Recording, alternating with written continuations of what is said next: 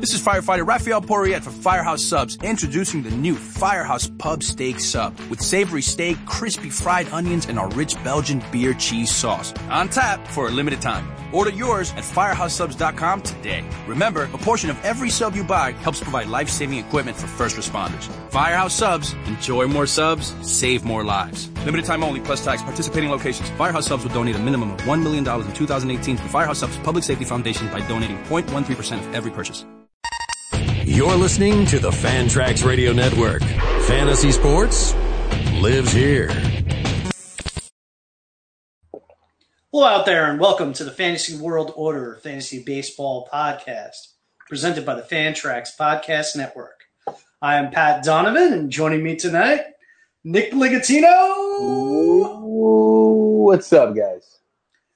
And there is no Joe Saunders tonight. He had too much fat tire and, is passed out in his bed. So, in his race car bed. Yeah, his race car bed. I can totally see that. All right, so we're going to kick off tonight's show with some news and notes. We've got hurting stars. Mike Trout thus far has avoided the DL, but received a cortisone shot in his wrist, and I think he's missed 5 straight games. Mm-hmm. So, I mean, he might as well be on the DL. Chris Bryant still on the DL, and the news is not great. He's not sure when he will be able to swing the bat. He was taking grounders the other day. Jose Altuve appears to still be having knee issues. George Springer, with the hit by pitch, suffered a thumb sprain and has hit the DL. And as we know, thumb injuries can be tricky. So of those 4, who are you most concerned about? All right, so for me, it's Chris Bryant. But thumb injuries are one of those injuries that I am very, very scared of because they can knock you out for a long period of time and they linger. But I'm a little bit more worried about Bryant just because of what he's said as of late, which is he can't really swing a bat, which is a problem. And he hasn't swung a bat, and there is no timetable for him to swing a bat. So I don't know how much longer it's going to take for that. But even when he does start swinging, it may be another couple of weeks. So I think Bryant is the furthest away from returning, and he's the one I'm most worried about. Yeah, I mean, I would echo you in that. I think they're all worth being concerned about to an extent. You specifically mentioned the thumb with Springer. But I agree with you with Bryant. I think he's clearly the one that you have to be the most worried about. He struggled all year with this injury. I mean, it's affected his bottom line in terms of when he's played. Like you said, he's not close to swinging a bat, and he's been gone for such a period of time that it'll probably be a lengthier rehab stint for him once he does get back and is able to swing the bat because it's been so long. But even before this, he's only had 11 home runs. Like the power's already been sapped. Yeah, it's affected him all year. And, there's no guarantee that it's going to get better because there's no surgery. So, I mean, all they're really doing is just resting and whatever rehab he's going through. But there might be an issue here where, he comes back. Even if he comes back, he's not 100%. I think Bryant's the one that you really have to be worried about. And the Cubs are crushing. So, like, it's in their best interest to rest him as long as possible to have him healthy for the playoffs. So that's what may happen. He may be out for a while. Yeah. Well, I mean, the playoffs is an interesting point because the one that I kind of wanted to bring up as my honorable mention is Mike Trout. And, that's a wrist injury. And you mentioned a thumb injury being, iffy. A wrist injury is also one of those things that can really impact power, certainly impact the way a player swings the bat. And this is an issue that's not going away. I mean, the fact that he had to have a cortisone shot means that there's swelling in there, that there might be pain. So, you have to be concerned about that as well. And contrary to Bryant, Trout is on a team that's really got nothing to play for at this point. I mean, I know they're not technically out, but, they would be a very, very long shot to creep into the playoffs at this point.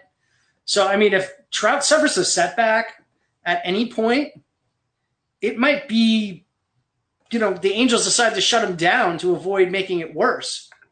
Yeah.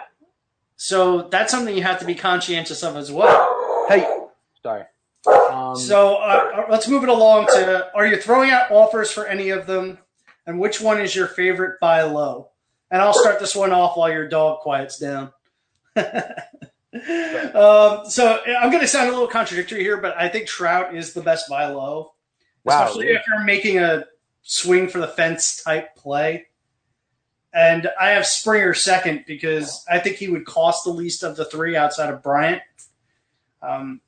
So, I mean, Trout, it's just one of those things where he's a very difficult player to get. You might be able to get him at a little bit of a discount at this point. And he's certainly the type that can give you 6 weeks of excellence, and you can ride that to the top of the standings and or through the playoffs. Now, it's not without its risk, certainly, but I think he's the biggest difference maker of the group that we've talked about. So, Nick, you somewhat were surprised that I said Trout. Well, no, you know what? Listen, me and you are definitely, the way we play is we definitely take shots. You're a little bit more risky with the injuries. I'm a little bit more risky with I'll trade, anything for the guy I really want and won't look back. As far as Trout goes, the issue is it's still Mike Trout, and the owner is going to want a ton. I wish we had Trout trades in front of us. I do. I have a couple, actually. I'm really curious to hear that. But am I willing to trade them with this type of injury? Like, it's a cortisone shot. I'm not risking it for Trout. I'm probably buying Altuve,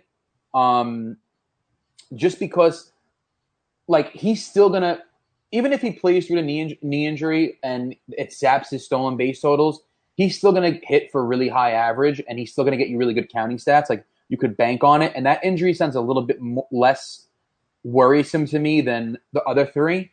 Where Springer, like, now I'm at the point with Springer that I don't think I'm going to buy it anymore. Where this year and last year, when I picked at the end of the first round, beginning of the second, all of a sudden I'm like, do I want to take the shot on this guy? Because I feel like he could go 30-30 this year. I feel like he could go 35-25. Now, I don't know. I don't know if this is the type of player he is. I think he's just a 30-plus bomb, 10-ish steal, decent average, great counting stat guy. Yep. And I think it is who he is at this point. That was my opinion coming into the year. Was where I sort of came in on Springer, which was. See, I had him this year. I came in like, oh, he's gonna do it this year. Yeah, no, I was already at the point where I said he's a great, not elite fantasy player. He's 30 bombs, high single-digit steals, 275, 280, with great counting stats at the top of a great lineup. And again, that's all good stuff. Yeah. But I don't think there's another level beyond that for him. Yeah, and according to ADP, you look at him, and those numbers you just threw at me are just an Upton clone who's going 30 picks later, so it doesn't really make sense. Yeah. But yeah. So Trout's market. I've got two trades here. Yeah. So Trout for Paxton, Minaya, and Cody Bellinger. Well, I would honestly rather have Trout in that move. Yes, agreed. There's not enough star power, although even though I love Paxton. Yeah. Yeah, I mean, it's a context thing.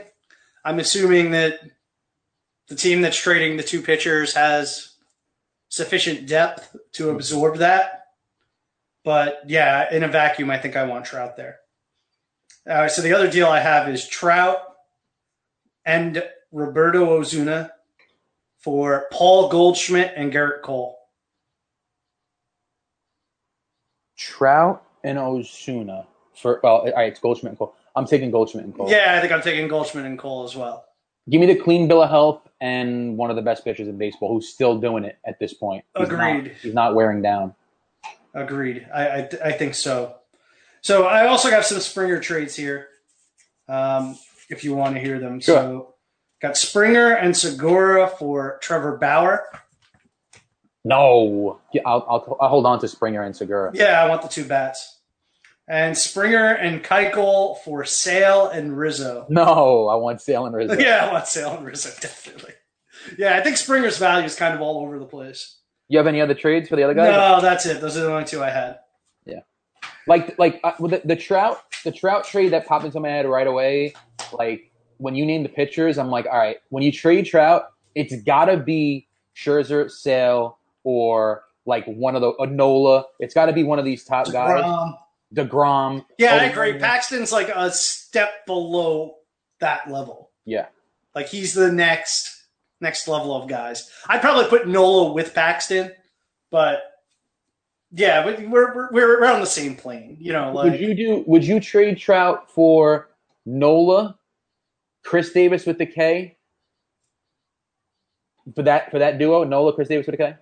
I would need a little more. Okay. A little sweetener. Okay. Yeah, we need a little sweetener, maybe a closer or something like Felipe that. Vasquez.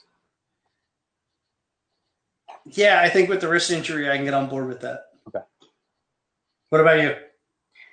I would literally trade anyone in baseball. I would not trade anyone in baseball for Chris Davis. Chris Davis is untouchable. He's the greatest. All right, so we got some hurting pitchers. Lance McCullers deal with an elbow injury. The Astros report they're going to go to a 4-man rotation for a little while, but this is a long-term issue. Do you like Peacock, McHugh, or someone else to take their spot in the rotation? Yeah, I think it'll be Peacock because, I mean, McHugh, when Peacock has had these spot starts every now and then, especially last year, he's really succeeded. As far as McHugh, he's been more inconsistent as a starter role, and he's really exceeded like greatly. Yeah, he's been one of the best relief pitchers in baseball. And Peacock is what he is. I mean, they've been using him as this guy, continue to use him as this guy, throw him in as a starter, stretch him out, and keep McHugh in the pen, and that's the way you want to go, no? Yeah, I actually agree with you. I mean, I'm a big fan of Colin McHugh overall as a player. I also like Peacock, but I think the Astros have a real asset with McHugh in the pen at this point. And it's not that Peacock isn't good in that role. It's just I think McHugh has been better. So keep the guy that's been better in the bullpen and throw Peacock out there and let him throw four or 5 innings. Then bring in McHugh for 2. And that's how you get through this until McCullers comes back, if he comes back. Yeah. It's quite the luxury for them to have that kind of starting. And plus, they've got this kid, Josh James, that's just completely tearing up the minors this year. Yeah. We would be remiss not to mention him. Okay, a couple of other pitchers. Tyler Skaggs, abductor strain hitting the DL. There is a chance he will be back this weekend. Alex Wood also to the DL with an abductor strain. So we've got reliable starters at a time where there just aren't many hitting the DL. Who are you looking to as replacements outside of the potential Astros stashes that we already discussed? So I'm going to mention one guy, and I'm going to give you one guess as to who it is. Trevor Richards. Yeah, very good. Yeah, he's on my list. So, this guy hasn't been spoken about much. Right now, he's only 13% owned, and he's been really good. So I've watched him closely his last 2 starts. Tonight, he faced the Cardinals, and he absolutely crushed. I mean, he gave up some runs, but the whip was, I think he gave up maybe 4 hits in 6 innings. I think he just missed a quality start. But he looked really sharp again tonight. So far, what I've seen from him is really good control and command and the ability to paint the corners. So location-wise, he's money.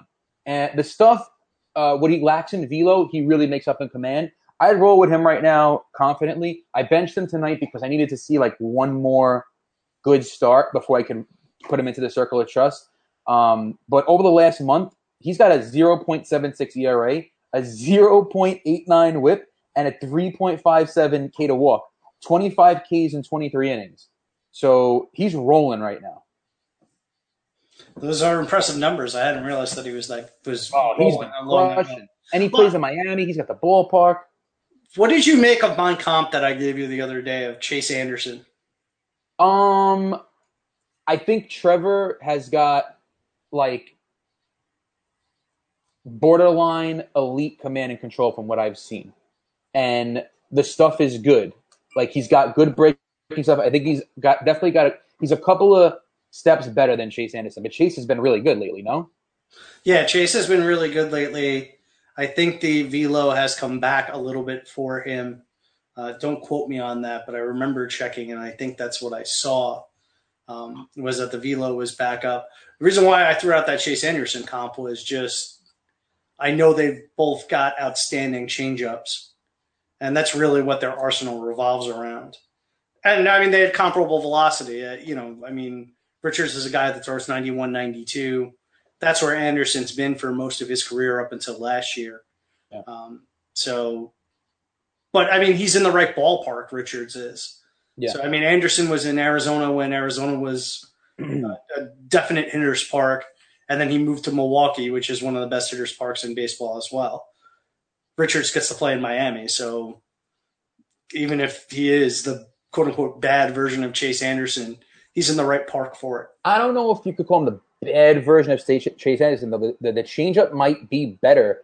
He gets a 24% swinging strike rate. The problem is his four-seamer is like ridiculous. Yeah, they're both bad fastball guys with good changeups. Yeah. That was where I got the comp from. So in addition to Richards, a couple of guys that I saw, Kyle Gibson, 47%. Keep touting him. Had a rough start against Cleveland this week, but I'm not concerned. Stuff's still very, very good. Joe Musgrove at 26%. I should point out these ownership percentages are in 12-team leagues. Junior Guerra, 40%. Carlos Rodon, 48%. Trevor Cahill, 35%. Mike Fiers, who was just traded to Oakland, 22%.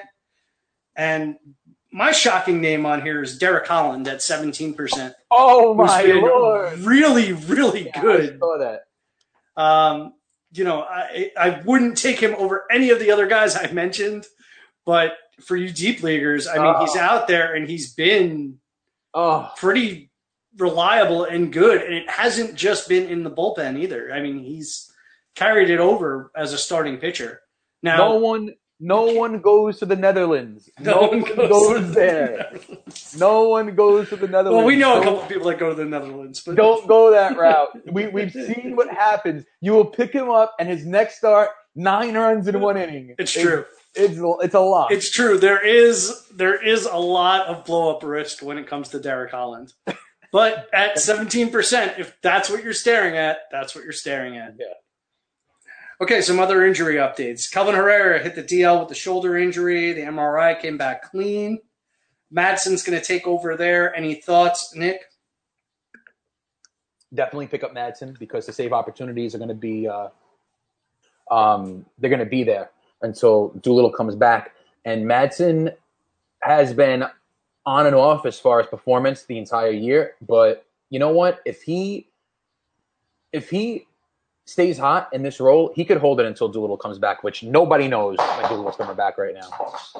Yeah, we have no idea when Doolittle's going to come back. One thing I think we can say about the situation though is you'll probably safely let Herrera go. You know what? I did it. I was the Herrera owner, and I dropped him for Madsen today, and I was like, you know what? Why didn't I stash him? I should have stashed him. So I'm probably going to pick him back up because the thing with Doolittle right now is there is no news. There is no nothing. I have scoured the internet to find some type of news on Doolittle, and there is nothing. So I don't know. This could be a lengthy period of time, and if it is, and even if Madsen does succeed in limited time, when Herrera comes back, they may shuffle them with the save opportunities. So I don't know. I think Herrera is probably still worth owning if you need the saves. Okay, but let's say your DL spots are full. Then yeah, it's fine. Cut him. It depends on what you need for saves. Okay. All right, Tommy Pham fractured his foot. He's out indefinitely. And Dexter Fowler and Tyler O'Neill both hit the DL. Yep. Fowler's absence looks like it's going to be an extended one. It's time. Yeah. It's Bader time. Yeah, I'm ready. All right, and Strasburg threw today. Going to throw again in a couple of days before heading out on a rehab start. You obviously need to watch this situation closely over the next couple of days, as guys throw and then they have setbacks. But if he gets to the rehab outing clean, maybe you can start to plan on him. I imagine he's going to need 2 rehab starts before he returns. Yeah. Okay, so we'll move to value gainers. We're going to take a look at guys that have exceeded their pre-draft value and their outlook for the rest of the season, and also an eye towards next year. So our first guy up, Yasmani Grandal, sporting 19 homers, 49 runs, 56 RBIs, and a 256 average with an 851 OPS. Nick, what do you think about Yasmani Grandal? Well, first off, let's preface this by saying that we are both and have always been Yasmani guys. True. We've both owned him multiple years. I've owned him almost every year in our league at some point. I've traded for him or drafted him. And it's because he's underrated every single year. Like, why would you reach on Salvador Perez and not take Yasmani Grandal? Like, there's a good example. Here's a guy who's going to definitely eclipse 20 home runs and is going to get you the good counting stats and also walks. He gets a nice boost in OBP leagues. But the thing with Grandal is this. Yeah, we like him as a serviceable catcher. And if you punt the position and you take a guy like Grandal and you pair him with a safe guy like Yadier Molina later, who will get you the batting average, where they could actually play well together because Grandal's batting average is kind of a mystery year in, year out. Grandal, the issue is that he gets his stats 1 week a year. If you're in a head-to-head league, he gets them all in 1 week. Unfortunately, I played him the week he did. I still destroyed the kid I played because I'm the best. But Grandal is this crazy. He gets super hot like a Corey Dickerson and then gets cold like Corey Dickerson kind of guy. Roto doesn't really matter, but head-to-head, I would say try and sell him now because the darkness is coming very soon of like 0 for 4 strikeout games. Yeah, Grandal has turned into a value. I can't say I'm terribly surprised with his level of performance.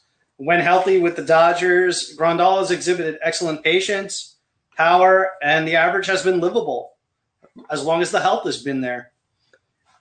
As Nick mentioned, Grandal has a history of going through heavy slumps.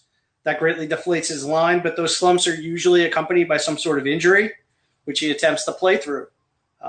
Right now, he appears healthy, so I see no reason why Grandal would not be a 260 type hitter, especially with the declining K rate, which is a positive development, and with 25 homer pop for a catcher. Now, you have to remember, you wind the clocks back to pre-draft time. The reason why his value was deflated was Austin Barnes and the fear that Austin Barnes was going to take his job. And Barnes has been a huge disappointment after receiving significant hype, even from us. I mean, we were definitely in on Barnes. We thought that he had some potential to potentially break through, and it just has not materialized. Grandal sports a 42% hard contact rate. That carries the day and leads to continued power production from one of the few catchers that's been productive this year. As for a future outlook, Grandal is heading into free agency and probably going to look to cash in big because not only is he a good offensive catcher, but he's very good behind the plate as well. The power can play in pretty much any park, but the surroundings may not be as good. And this year might be an anomaly for health because, again, he's been healthy. So he normally finds his way to an injury at some point during the season, and we're just running out of days. And at 30, we see catchers decline. I mean, look at Jonathan Lucroy, whose offensive game has completely fallen off a cliff. So he's getting close to that line. So he might go from being a value this year to being overdrafted next year. See, I don't know if he'll be overdrafted next year because he's never been overdrafted and he's had success. I think he just has that name where he's going to be overlooked again. But if he signs with a team like the Brewers, which would be a really nice fit, then we're going to salivate and we're going to be the ones that take him really, really, really high. Yeah. I think a lot of it may depend on where he ends up. If he ends up in Milwaukee, he's obviously a very, very attractive candidate. If he ends up elsewhere, I mean, I don't know. I'm trying to think of a situation where I wouldn't be terribly excited. Oakland. Even though that lineup is very good, I mean, it's just not a very good. He'd be really nice on that team, actually. Well, he would be a really good fit, but it's not the best part for his skill set. Yeah, no. Okay, CJ Cron, 52 runs, 22 homers, 56 RBIs, a 250 average, and a 796 OPS. Another guy we both liked. Nick, what do you make of CJ Cron for the rest of this year and going into next year? So, you know how much I loved Cron forever and ever. I've been waiting for Pujols to retire. He hasn't. He's there. He's never going to retire. He's on He's making all the money. I know. He just shows up with crutches and he just does his thing still. And he completely cock-blocked CJ Cron from becoming a superstar, which is what he is right now in these Rays, these feisty Rays. So, listen, I love Cron. I always have. I've always waited for him to get the playing time. Now he's got it, and he's succeeding. 22 home runs, 248 average. I could see the average going up a little bit. In years past in the Angels, AAA, he's been more of a 265-plus hitter. And I think we're going to see him next year become like a 265-ish hitter with close to 30 home runs and good counting stats. I think he's going to be a nice player. As far as the rest of the year goes, you could pace him out for exactly what I said. So if he's at 22 now and he's at 100 more at-bats, figure he's at another 6 home runs in his bank. He'll finish this year with 28 home runs and a 250 average. I like CJ a lot. Yeah, I said it way back in April. Cron looked like a good bet to finally receive close to full-time playing time. And with that, he might finally break through in a division that's great for hitters in the AL East. Cron has carried over his pull-side focus from 2017, paired it with career-high hard contact percentage to produce the best power season of his career. Now, there is some room for aggression. The 22.4% homer-to-fly ball rate is nearly one-third higher than his previous career high, and I don't think the skills have changed that much that the increase is warranted. So I think true talent, Cron is probably about a 25-homer bat rather than the 30-ish homer pace that he's on. I think this more represents the ceiling of his power as opposed to, his new norm. There's also been some erosion in his contact skills that coincides with the increasing focus on pull-side power. So the batting average, which used to reside in that 265 area, is probably closer to 250. So he's traded some of the batting average for some power, which is good because he's much more appealing as a 250 bat with 25 homer power than he was as a 265 hitter with 18 homers. So if you're projecting him, CJ Cron as what, a 250-ish hitter next year, but close to 30 or around I would put him as a 250, 25 guy. Okay. Now, in this climate, where would you then rank him as far as first baseman go, or overall? Where would you think he's probably somewhere between 200 and 300 overall? Yeah. Okay. Yeah, I would agree with that. And the other thing that you have to remember is they've got Bowers there, and Bowers is going to play. So that puts Cron in a position where he's got to play DH. So he's got a very low floor because if he's not hitting, they're not going to play him. They're not going to, teams don't put up with zeros at DH for long, or at least they shouldn't. So he's got to hit out of the gate. Otherwise, he's going to find himself on the bench. So even if you like him, you do have to bake in some of that downside because there's not a lot of places for him to go. Because Bowers isn't going into the outfield with Pham and Kiermaier. And who's the other guy? I don't have who am I missing? On who, the Rays? Yeah. Duffy?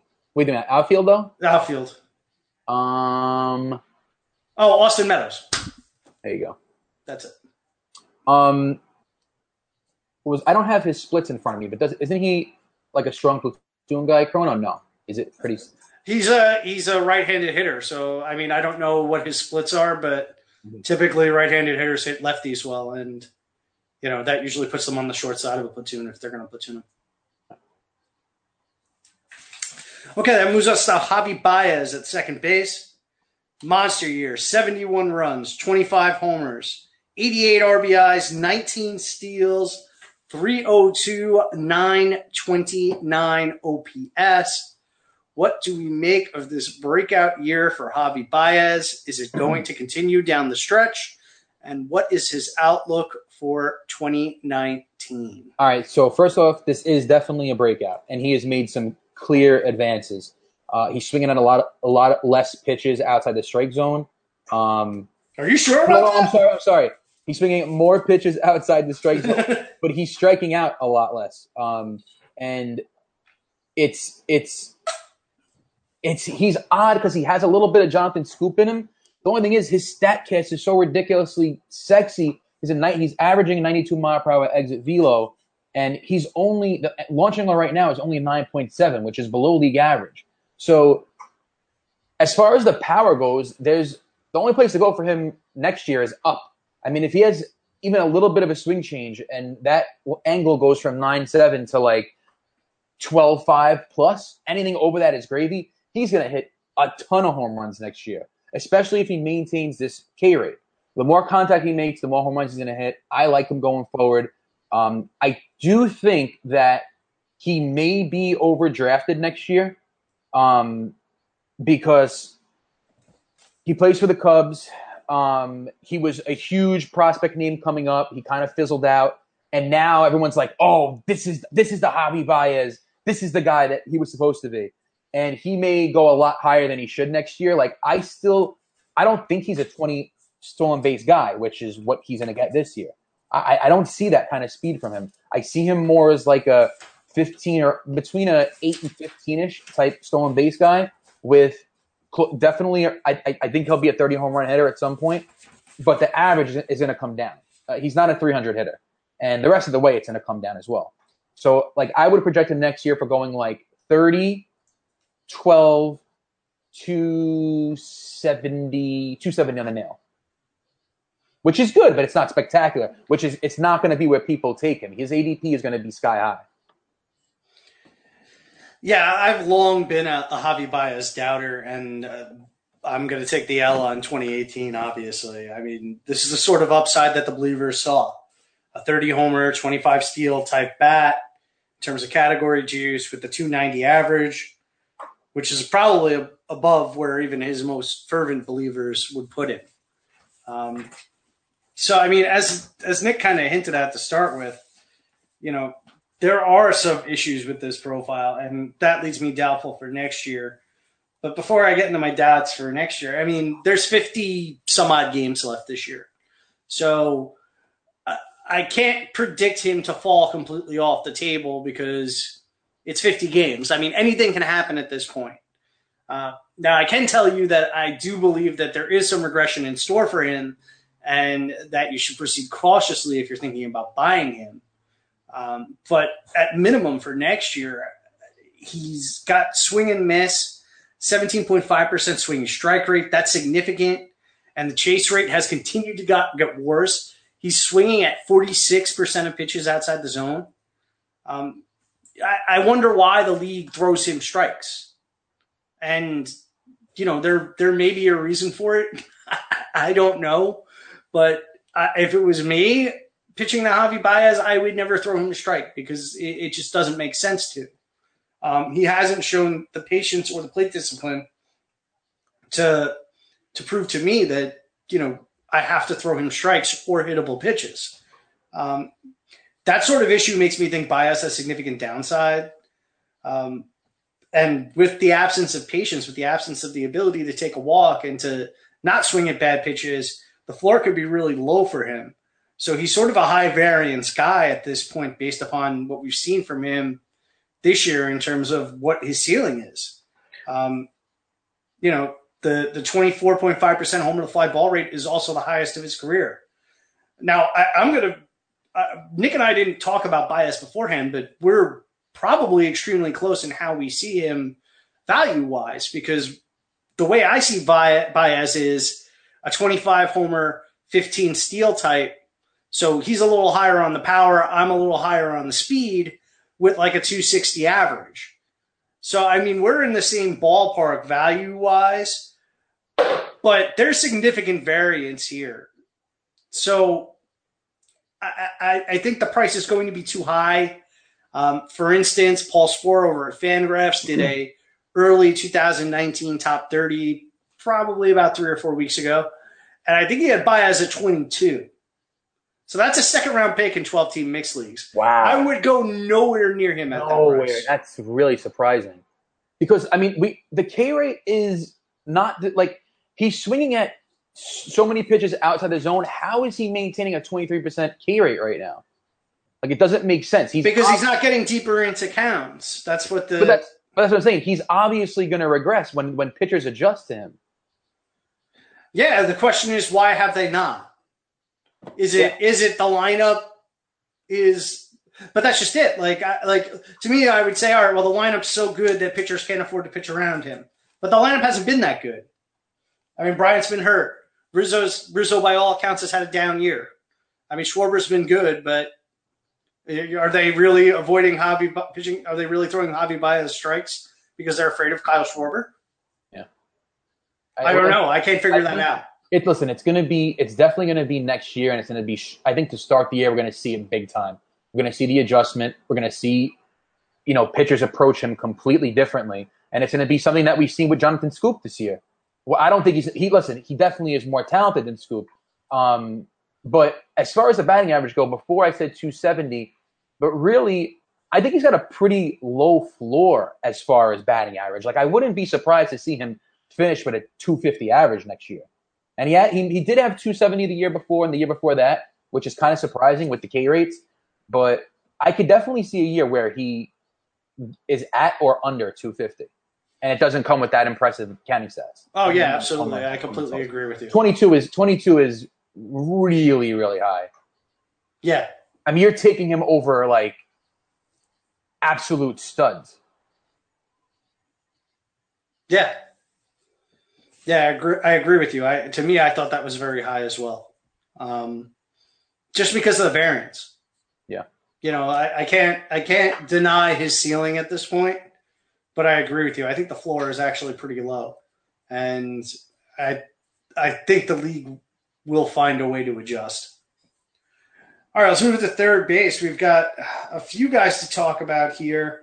I actually ran into a bit of a conundrum because it's a bunch of guys we've talked about, some with multiple positions. So we figured we would do them together with the slant towards next year because we really talked about, all three of these guys as far as their production this year. The first is Eugenio Suarez with 59 runs, 26 homers, 87 RBIs, a 304 average, and a 965 OPS. Nick, what do you make of Suarez for next year?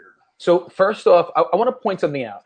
I don't think the Reds have gotten enough credit for what they've done offensively. As far as the offensive coaches go, hitting coaches, this team has succeeded so far past people's projections. Everyone. Scooter Gennett, Eugenio Suarez, what Joey Votto's done over the last 80 years, Peraza. I was about to say Peraza is taking a nice step forward this year. Like they're getting so much out of these guys. Schebler. And they're turning people's swings around. Like, I mean, Gennett and Suarez, these were guys that were coming up that they weren't major power hitters. I mean, Suarez, if you look at his numbers in AA, AAA, he was a single-digit home run guy. And as soon as he came to the majors, 2016, it was 21 home runs from then on. But as far as Suarez goes, I think that we could see this guy be a future, I don't want to say first-rounder, but close to it, with a possibility of him entering that realm. Because, first off, he's a very, very skilled hitter. He has patience. He doesn't strike out. He makes a ton of contact. But then you look at his StatCast, and the numbers are ridiculous. He's 91 mile per hour exit velo, 15.3 launch angle. He's got all the makings of an absolute breakout player on a very, very underrated Reds offense.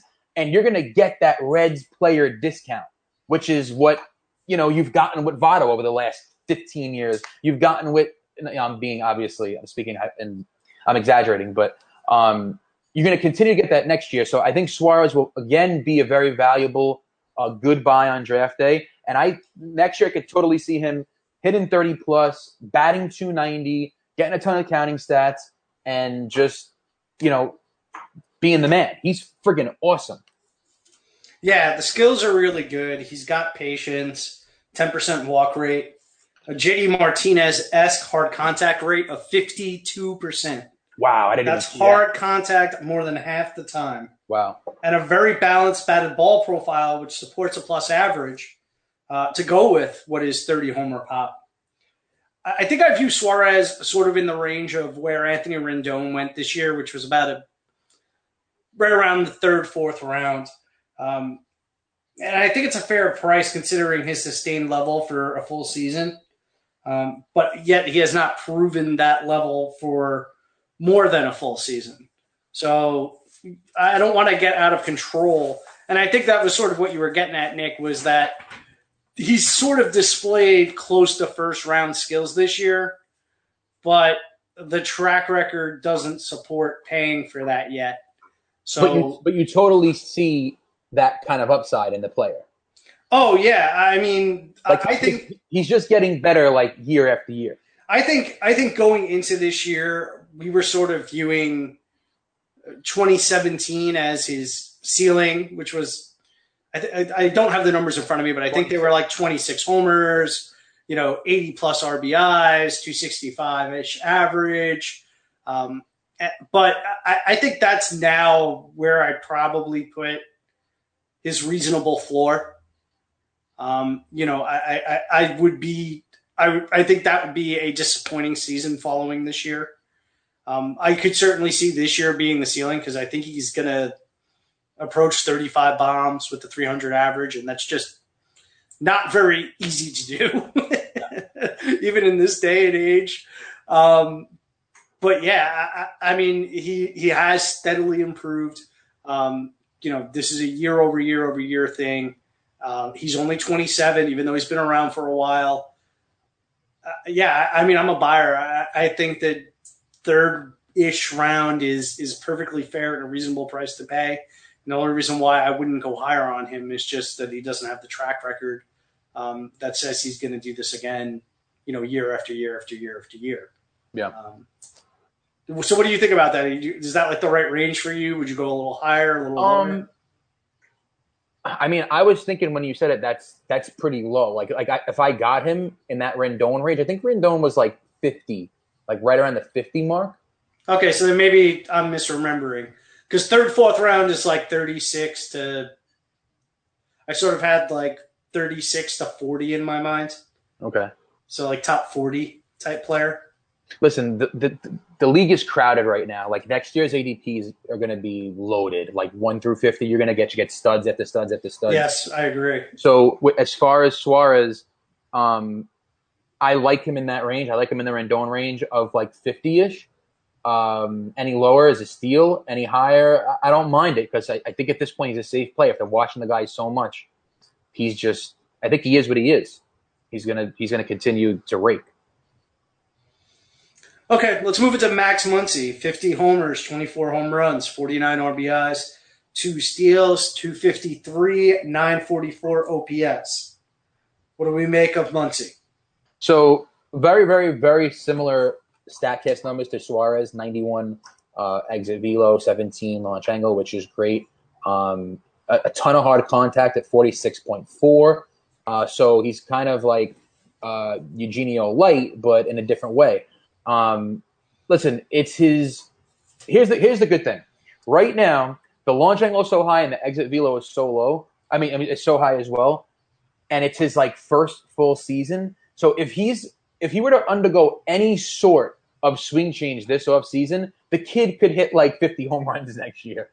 He's got absolutely insane power. He's got patience, which is great. Right now he's at 16.6 walks based on ball percentage. The OBP is 382. I think he's going to absolutely crush next year in a full season. I could see him eclipsing or getting very, very, very close to 40 home runs in the year. The batting average is what's kind of a mystery to me. Right now he's at a 250 average with a 280 BABIP. In AAA, he had a 387 BABIP over a 309 average. I think when all is said and done, Muncy's going to wind up being like a 35-plus bomb guy with like a 250 average. So I think he's going to be a really good player. I like him as a Chris Davis-esque type of player going forward. Yeah, I think that's a fair place to put him. I mean, the reason for the batting average being where it is the fly ball profile. I mean, he just hits fly balls after fly balls after fly balls, and that's why the power is so good. But as I've said many times on this podcast, fly ball profiles lead to minus BABIPs, and that's what we've seen from him thus far. It's not too bad. 280 is fine.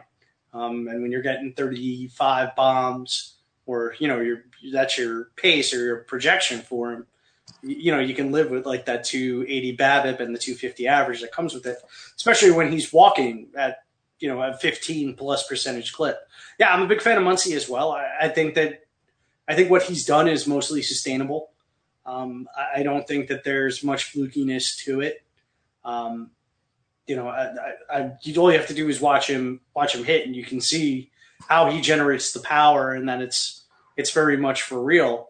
The one thing that I do worry about with Muncy is I worry about the Dodgers' commitment to him. And I say that for a couple of reasons. The first of which is you have to worry that they've sort of gone out and added all these pieces during this run. I mean, they've added Dozier and they've added Machado. And I think part of the reason why they added these pieces was they wanted some insurance in case Muncy came back to earth, which makes me think that they're not a full believer in him. And then the other part of it is, and we've seen this with players that have broken out and then subsequently, struggled the following year, is their investment in Muncy is not large. So if, he struggles out of the gate next year, he could very easily find himself into, a platoon or a bench role. So it sort of gives him a different floor than Suarez, in that Suarez's playing time is extremely secure. He's not going anywhere. They've got him locked under a contract too. They paid him. Muncy is a guy that's, could very easily be turned into a bench bat if he gets off to a slow start next year. So with that, I think you have to be careful. I think he's sort of in that, Matt Olson class, probably right around pick 100. I think he's a little further down the board than Suarez. Agreed.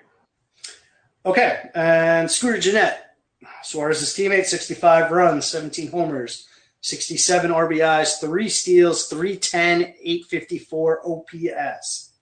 Same question. What do you think about Gennett maybe for next year?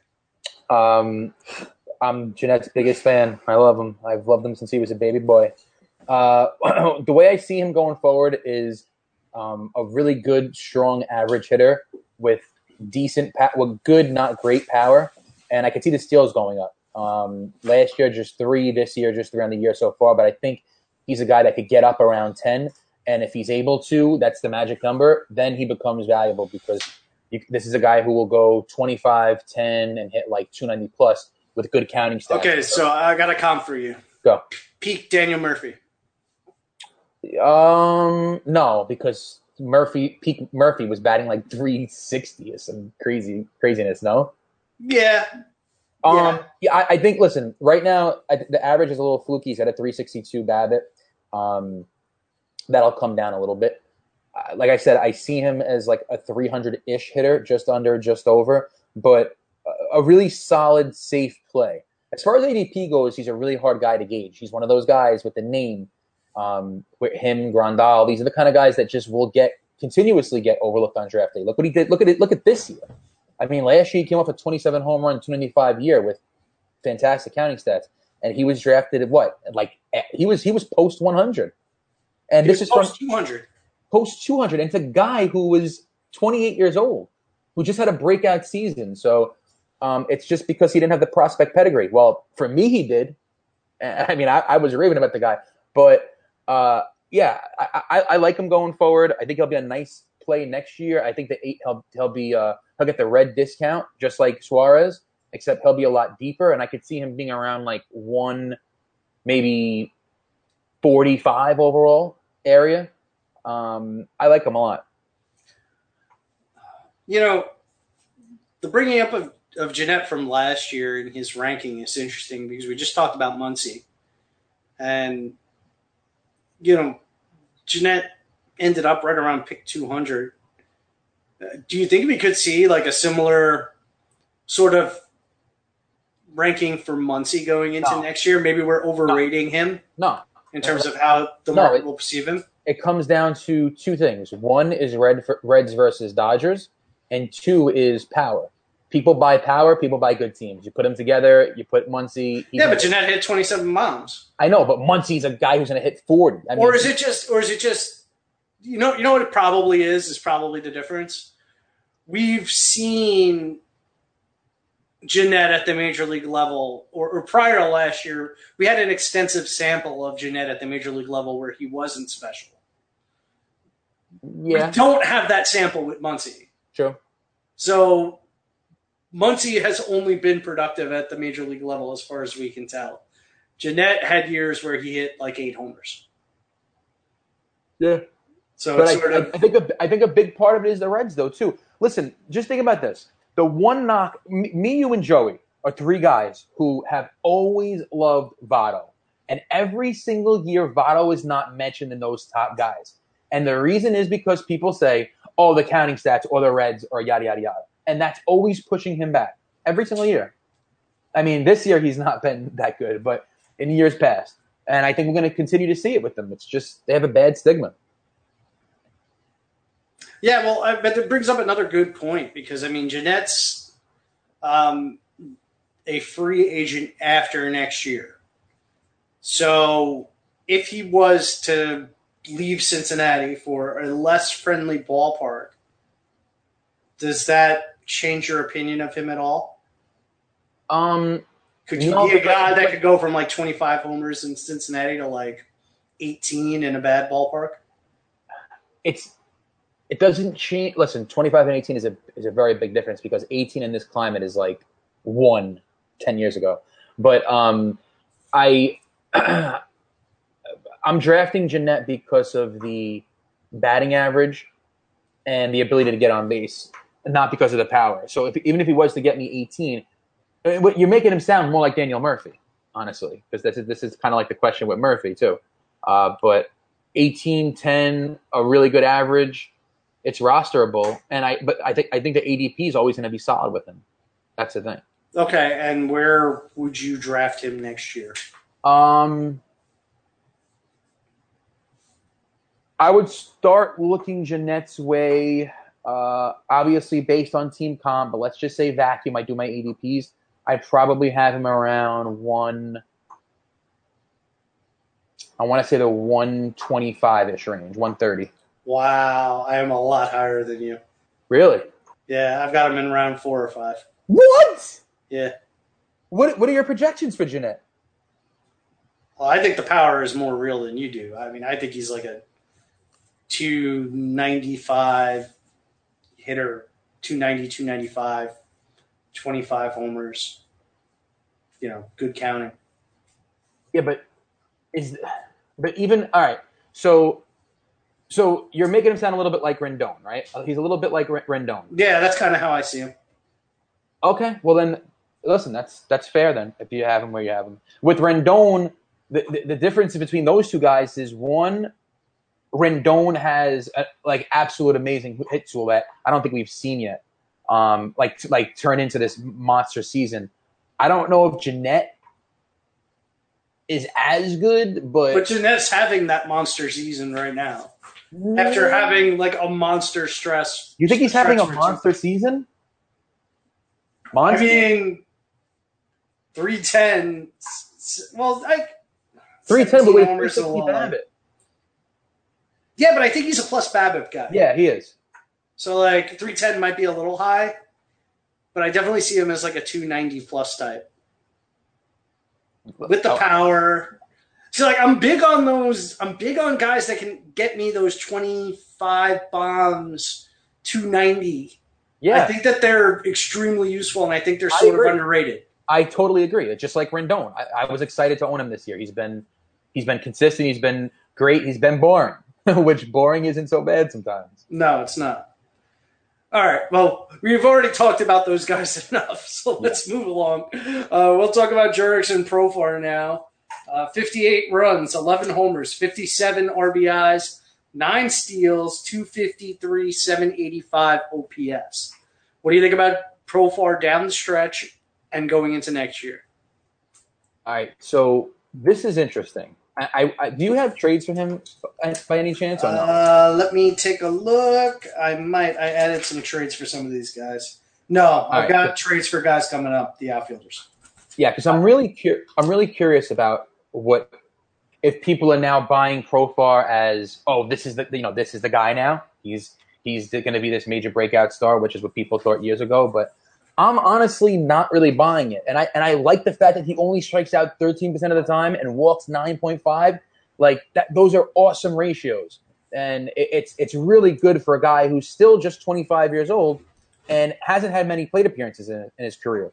He's obviously making huge strides right now, and he looks good. The only thing is this: I look at him, and I kind of see Matt Duffy, like. I think he'll have a pretty good hit tool. Like he'll have a decent average going forward. I could see the 253 going way up next year. Right now he has just a 266 average. But I think that he's a guy who could hit like 285 plus in the future and get you more steals. Right now he's at 9. I could see the speed getting up to around 20, maybe 15 plus. But the power, I'm not buying at all. I mean, he only has 12 now, which isn't that good. But the problem is, if you're a mediocre base stealer and you have a mediocre, well, just above mediocre average, and like not a lot of power, then you're really not rosterable in this climate. I mean, not that he is rosterable because he plays shortstop, so those stats aren't that bad from that position. But right now, the exit wheel is 86.9. That's well below league average. So I really and watching the kid swing. It's a short swing. He's a contact hitter, and I don't think there's much upside as far as the home run department goes. And there's not a really high ceiling as far as the steals go. Like I said, I could see him topping out at 20. So the upside with him, I just don't see the big high ceiling, the big breakout from Profar coming. But I could definitely see a really good average season where he hits 280 and belts maybe even 15 home runs and 20 steals, which is good, but it's not amazing, which is where I think people are going to gauge him after this season. Like it's coming. Now Profar is coming next year. Yeah, well, I mean, I think Profar is the poster child for post-type sleeper at this point. He's armed with a ton of eligibility at the moment, plenty of playing time on a rebuilding Texas club. He's got great pure plate skills, which Nick mentioned. I mean, his strikeout rate is very, very good. He brings some patience to the dish as well, some power, some speed. So a little bit of everything. Encouraging signs. He's seen an increase in hard contact recently, and in particular, it's occurred over the last few months. June, it was 48% for the month, and July, it sits at a healthy 36%. Which is still very good for a middle infielder. In terms of how I view Profar at this point, I think he's still a benched piece in 12-team mixers, but one that's extremely useful considering the fact that he has pretty much every position on the diamond and the prominence in his role in the lineup. I mean, Texas is a team that's rebuilding, but they haven't been able to move any of their pieces. So Chu's still there. Andrus is still there. Gallo's still there. Beltre's still there. Mazara's coming back. So it's still a kind of a sneaky good lineup, even though the team isn't very good. And Profar is right in the middle of it. So I think that although Nick has hit the nail on the head in terms of, Profar is not a guy that has an incredibly high ceiling. I mean, maybe like a mediocre Christian Yelich year is the ceiling for Profar. Like a 18 to 85. Well, Matt Duffy, that's like Matt Duffy's like I don't know. Like, I know I said that's Profar's ceiling, but that's like Matt Duffy's Max Muncy years. And I like Matt Duffy, but me too. it's just it's not that great. But yeah, I think or maybe like the year that Chris Taylor just had last year for the Dodgers is another one that I think is similar. I mean, Taylor strikes out more than Profar, but you get the idea. It's sort of it's good, but it's not. You definitely see the upside in the batting average department, right? Yes, absolutely, because I mean the strikeout rate's so low. Yeah. What? So give me an idea. Where do you see him going next year? ADP. Give me a number. I could see, given his past prospect pedigree, him ending up around like 150, and I think I'm out at that price. So let me tell you something. So tell me you can't see this next year. I could totally see him being the all-time spring training guy. Like spring training comes, this guy is just crushing, and he shoots from like 150 to like 60. He's that kind of guy. I would agree with you in most cases, but I think his injury track record keeps the market cool just enough. Okay. Like think about what's going on with Michael Brantley, who we're going to talk about in a second. Yeah. It's just there's just enough doubt there still that he can stay healthy that I just don't see him getting that hot. But I think even at 150, it'll be just a little bit too rich for my blood. Yeah. Okay, let's move to his teammate Shin-Soo Choo with 64 runs, 20 homers, 53 RBIs, 3 steals, a 274 batting average, and an 855 OPS. What do we think about Choo for the rest of the season? Choo. God, he's like a fine wine. He just gets better with age. It's true. It is true. I was at the point, I think maybe the year before last, where I kind of was like, I'm giving up on him. The guy is suffering injuries, and every year after year, he's hurt. It's a hamstring. It's this. It's that. And now all of a sudden, he's fully healthy this year. Last year, he had 636 plate appearances, and he's been extremely, extremely consistent as far as the power goes year to year, and as far as the batting average goes. It sucks that he lost the stolen bases this year. He's only at 3 right now, where he was at 12 last year. But it doesn't matter. Look, Choo was free this year. And if you're getting a 270 average, 20-plus home runs, some steals, the 5 steals, it's decent. It's something.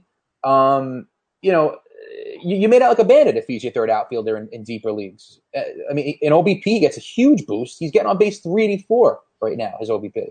Mm-hmm. The K rate's 23. I mean, there's no reason to think that he's going to decline the rest of the year or next. I think next year he'll be another value again. So I like Choo. I'm buying him. He's going to continue to get that veteran discount that me and you always pounce on. We love the veterans. Yeah, it's another very good year for him after not receiving much respect pre-draft. He's hitting for a solid average, improved power. He might put up the best power output of his career, which helps offset the loss of stolen bases. The run production's good. And, as I mentioned with Profar, that should stick around. The lineup hasn't changed, and I don't think it's going to change. And they're even getting Mazara back, so it might get a little better. He has a batted ball profile that should lead to a plus BABIP, good line drive rate, enough ground balls, 40% hard contact, no infield flies. He's like a 2% infield fly ball guy, which is excellent. So there's no automatic outs. That combined with a very good eye puts him on base a ton, and you can expect that to continue. The homer to fly ball rate is a little high, but he's trended up in recent years. So I think it might be part, the ballpark in Texas and part his own approach changes. He might top 30 bombs for the first time. That combined with the good run production and 275 average is a really nice combo and a major value. You may want to throw his name out there just to see what you can get for him. The market actually seems to be pretty good. And I've got some trades. It's actually, I've got one good one. I've got one bad one. Yeah. All right. So I've actually got a couple of good ones. So Choo for Rich Hill.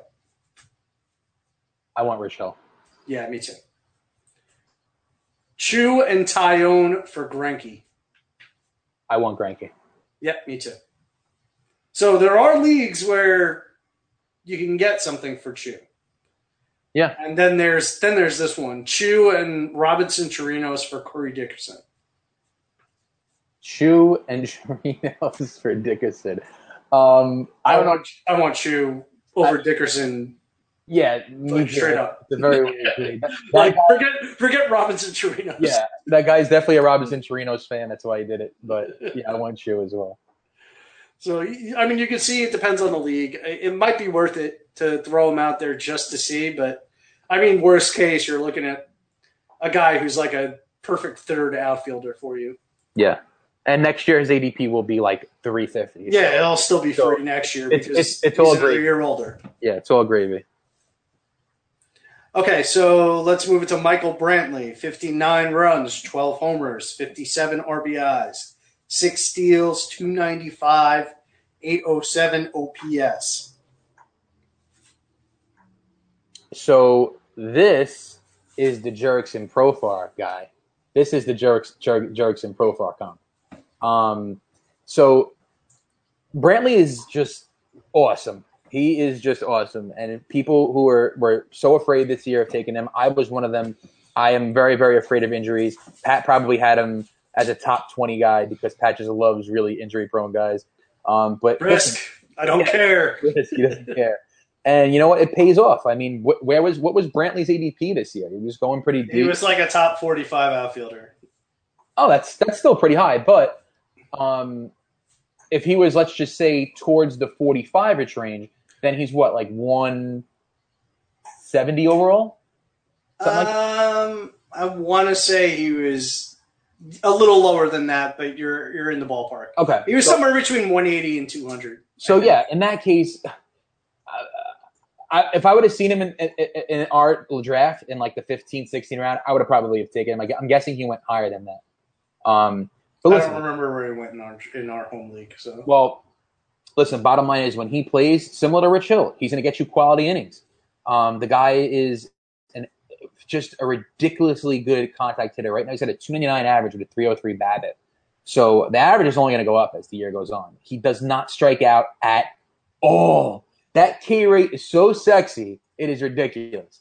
I mean, I'm just all over Brantley. He's batting second on, in my opinion, the best lineup in baseball. That 1 through 4 is absolutely ridiculous. I would trade our 1 through 4 from the Yankees for this 1 through 4. Call me crazy, but they're just friggin' awesome. The rest of the way, he's money in the bank for that 300 average. This is just what he does. And as far as the power goes, I am really interested to see what he could do next year because I think we're going to see a power increase. I think this is a guy who next year could go like 20 plus and close to 15 steals with a 300 plus average. So I'm going to have his ADP. I would have him inside the top 30 easy and easily a top 120 guy. I would definitely look his way in the 10th round. I love Brantley, and I would take the risk next year. Especially with getting through this year fully healthy is the key. That's what we want. You know, you had me raise my eyebrows when you said top 30 because I was thinking top 30 overall. I was going to be like, no, don't do it. No. Maybe on both predictions I'll do it. Yeah, I mean, Brantley's sort of the same case as Chu, a boring veteran with some injury issues that fell down boards. He stayed healthy. He's pacing for about 18-10 with trademark good average and good counting numbers in one of baseball's best lineups. I don't think that there's much reason to be skeptical that it's going to continue. I mean, Brantley certainly, I think, does carry more injury risk than a player like Chu, because we saw Chu actually play a full year last year. This will be the first time in some time that we've seen Brantley make it all the way through. So, I mean, to the extent that you're looking to put his name out there, I don't have an issue with it because, he is sort of a ticking time bomb. that said, Nick's right. He's going to produce on an inning-by-inning basis. But I'm going to say this. I don't know if I would call him a ticking time bomb. The reason is this. Before the major injury that he suffered, he played full seasons, 2012, 2013, 2014, and 2015. He suffered one major injury that knocked him out. He tried to come back from it. He got hurt again. And, yeah, it was terrible. He missed an entire year and a half of baseball. But then he also got hurt at the end of last year, too, with a different injury. Didn't he get his ankle? Yeah, but it was kind of fluky, that injury. Yeah, listen, the injury risk is there, but it's now that I'm looking at him a little bit more, I just don't think it's as heavy as I thought it was, is what I'm saying. If he gets through that's why I said before, it's the key. If he gets through this season fully healthy, next year he's really, really high on my rankings. Where would you have him in your ADP? Where would you think he would be ADP wise? I think you had it about right. I think he's right around outfielder 30.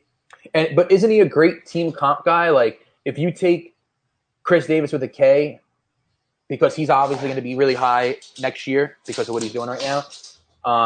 And you take him with a guy like Brantley, who's going to get you the steals and get you the average.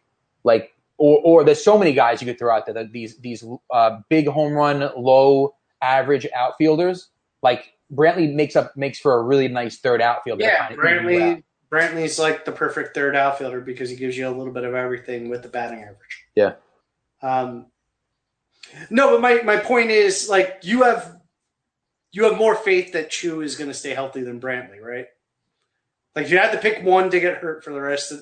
Well, who's more likely to get hurt next year? Honestly, right now. Oh, right now, yeah. The season. Right now, Brantley. But like I said, if Brantley gets through healthy, then I'd probably pick Chu next year because Chu's going to be 39 years old, 38 years old.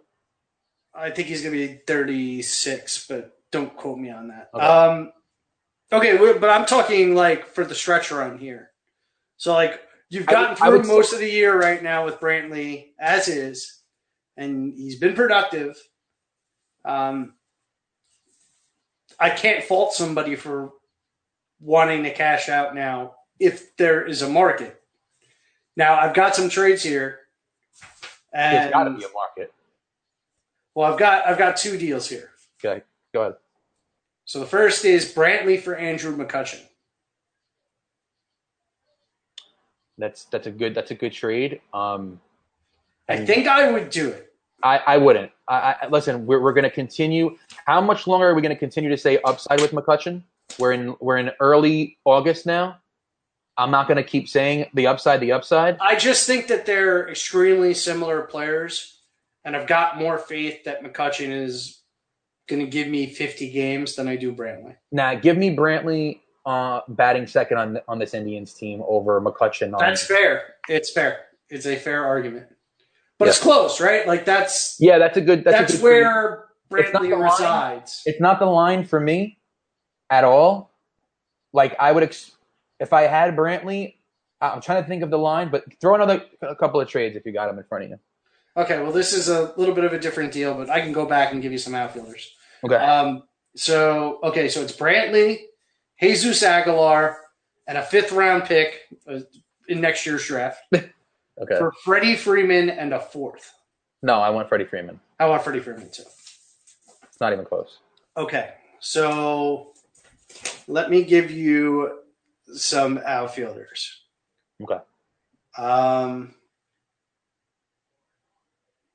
Or players in general. It doesn't have to be outfielders.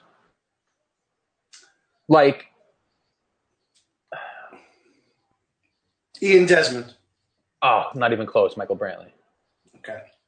Not even close. Trying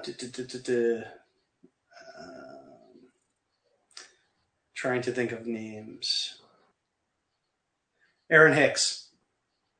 Oh, oh my God, that's tough. I had to hit you with your guy. Yikes. I'm probably all right. If I have Hicks and I'm offered Brantley, wow.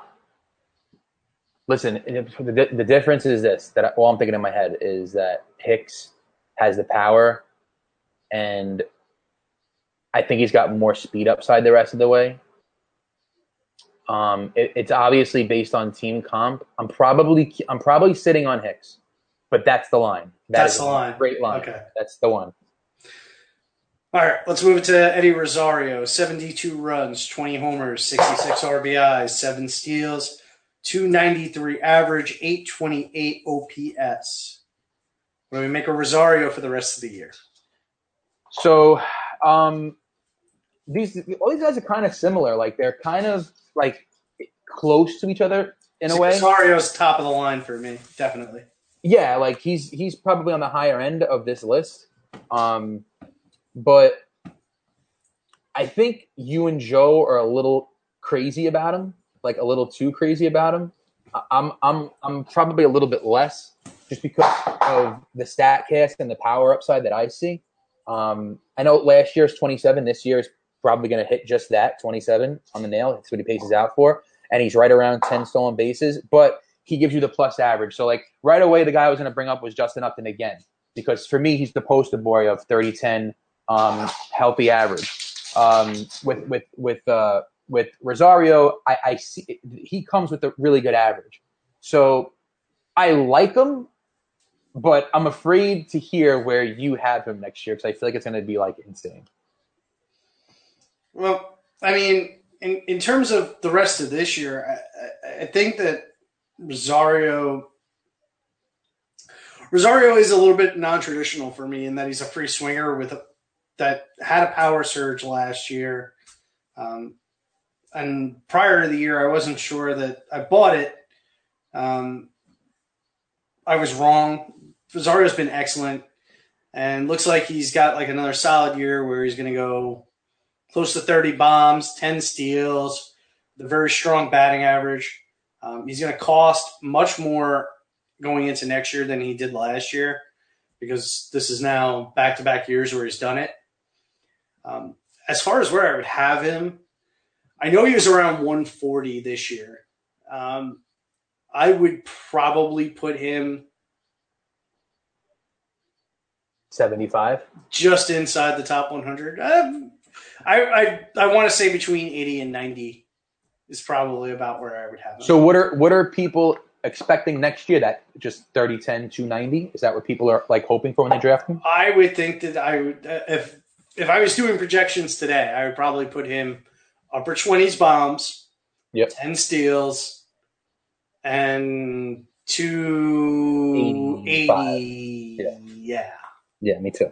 Yeah, so we're pretty much exact as far as projections. Yeah, we're in lockstep. But I think he gets a major Twins discount, like major. Yeah, because the lineup's gotten worse. It's gotten worse, and I don't know. I see him. I think once ADPs come out, he'll be floating just outside 100, because we've seen kind of like guys like this. I think he'll be like 120, which makes him a great value. Oh well, then I'm all in. I think that's definitely. I think that's where he'll be. I mean, because the best part of what's gone on is that the changes that he made in the second half last year have stuck around. The hard contact is up. He's elevating the ball more. And I think there's some potential for him to run a little bit more down the stretch now and into next year, because the team isn't as far along as we thought it was. Yeah, but the OBP, that's the only thing. Yeah, it is, but he's not getting on first much. Fair. It is fair. But when you're hitting 280, 290, you can live with the 6-7% walk rate and then get on base. You know, like you can run. So it's just I think the team context might provide a little bit more opportunity for him to run.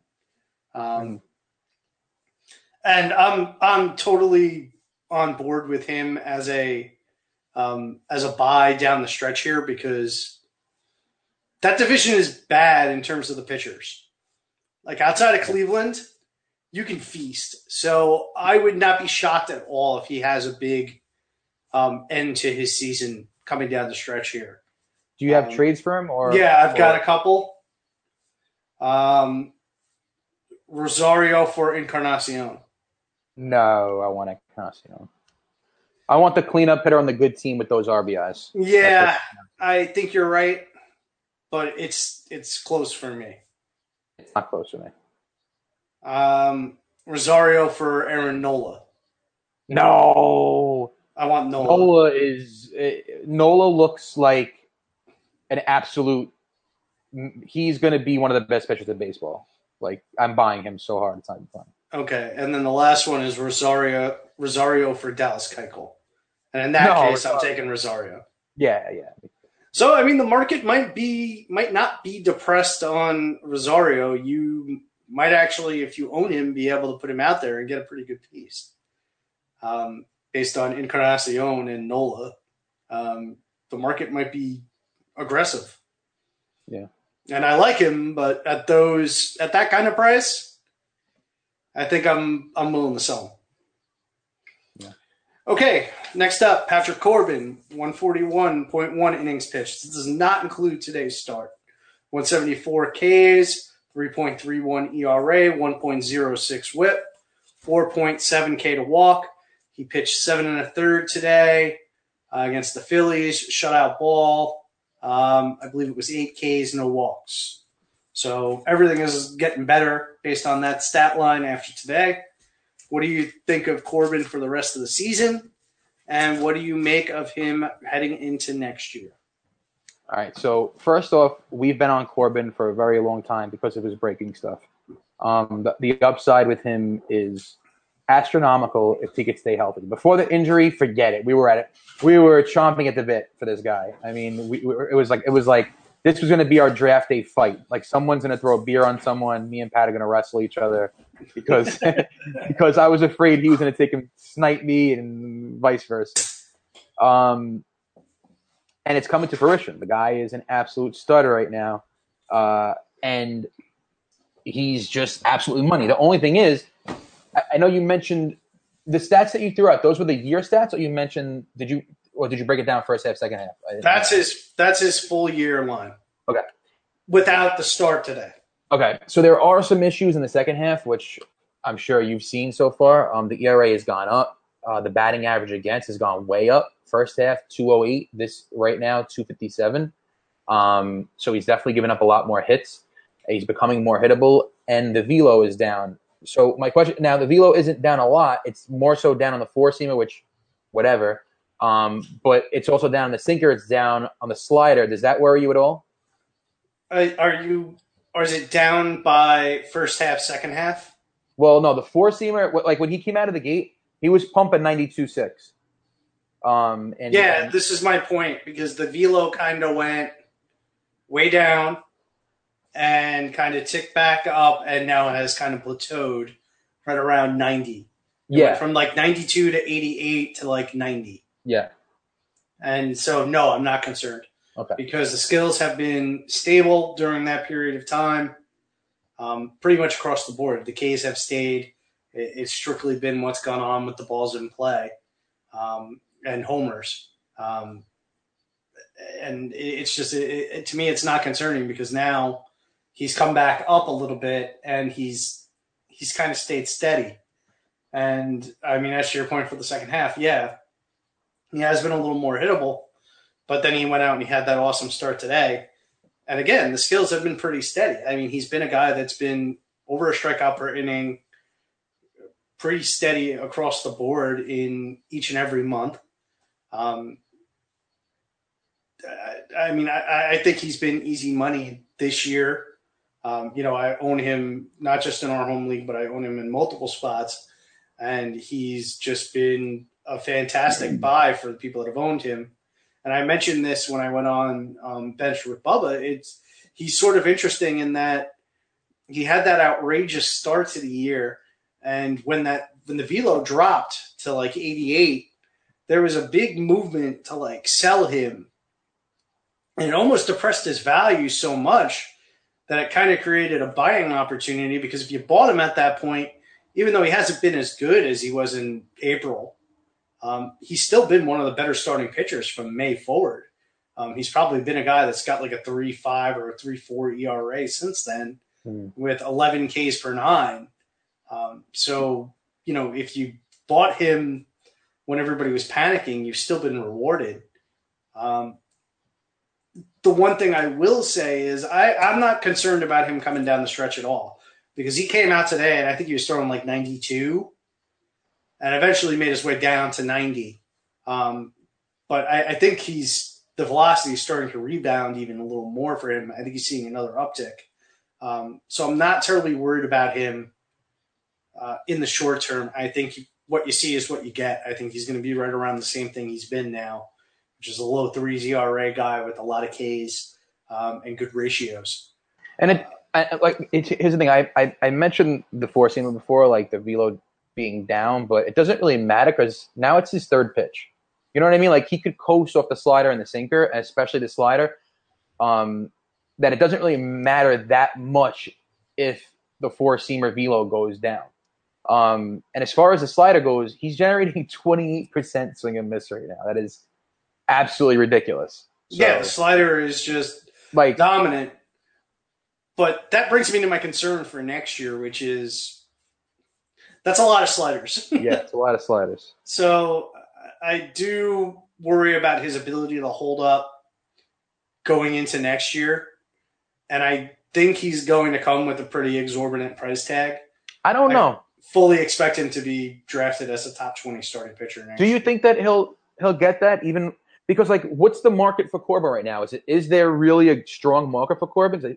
I feel like people are still afraid and will be afraid next year. Well, there's a difference, right? So right now people are still viewing him in the context of his velocity is down. He might be hiding an injury. But if people are still viewing him that way, I think it's time for people to move beyond that because we've been hearing that since May, and he's not only pitched but he's been effective. So if you're still worried about that, I don't think it's really valid to be worried about it.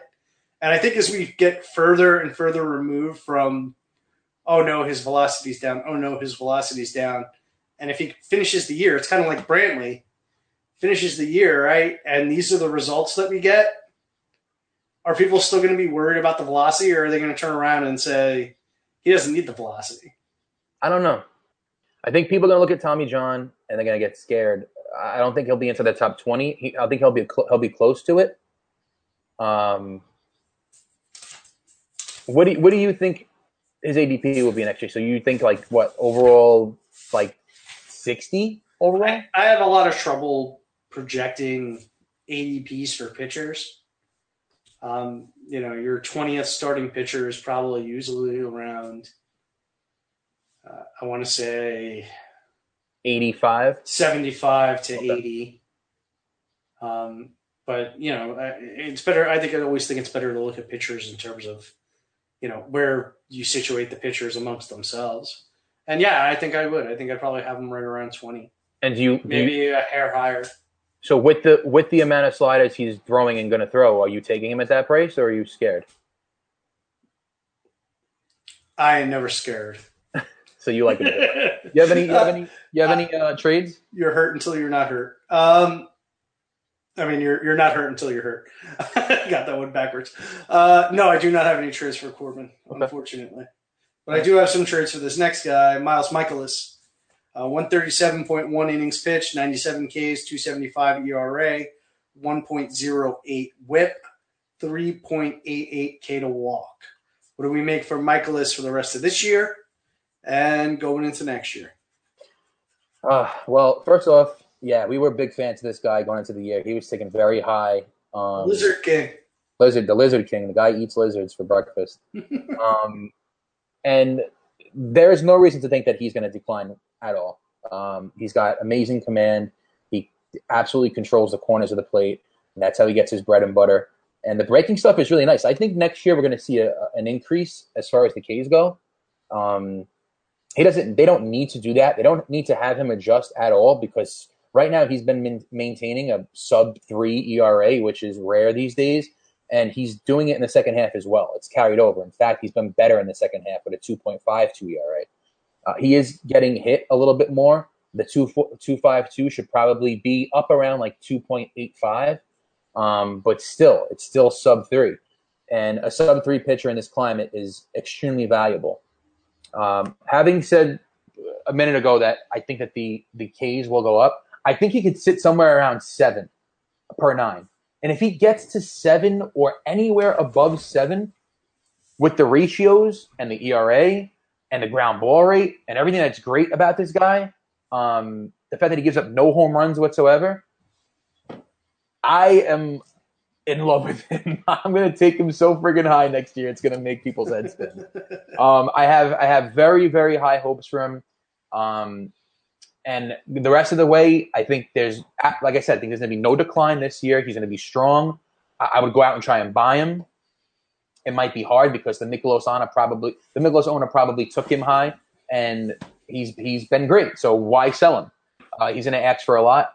Next year, I think the ADP, here's the thing, a guy that doesn't get this many Ks and may finish the year with a sub 6.15 K per 9, he may be like out of the top 30 starting pitchers.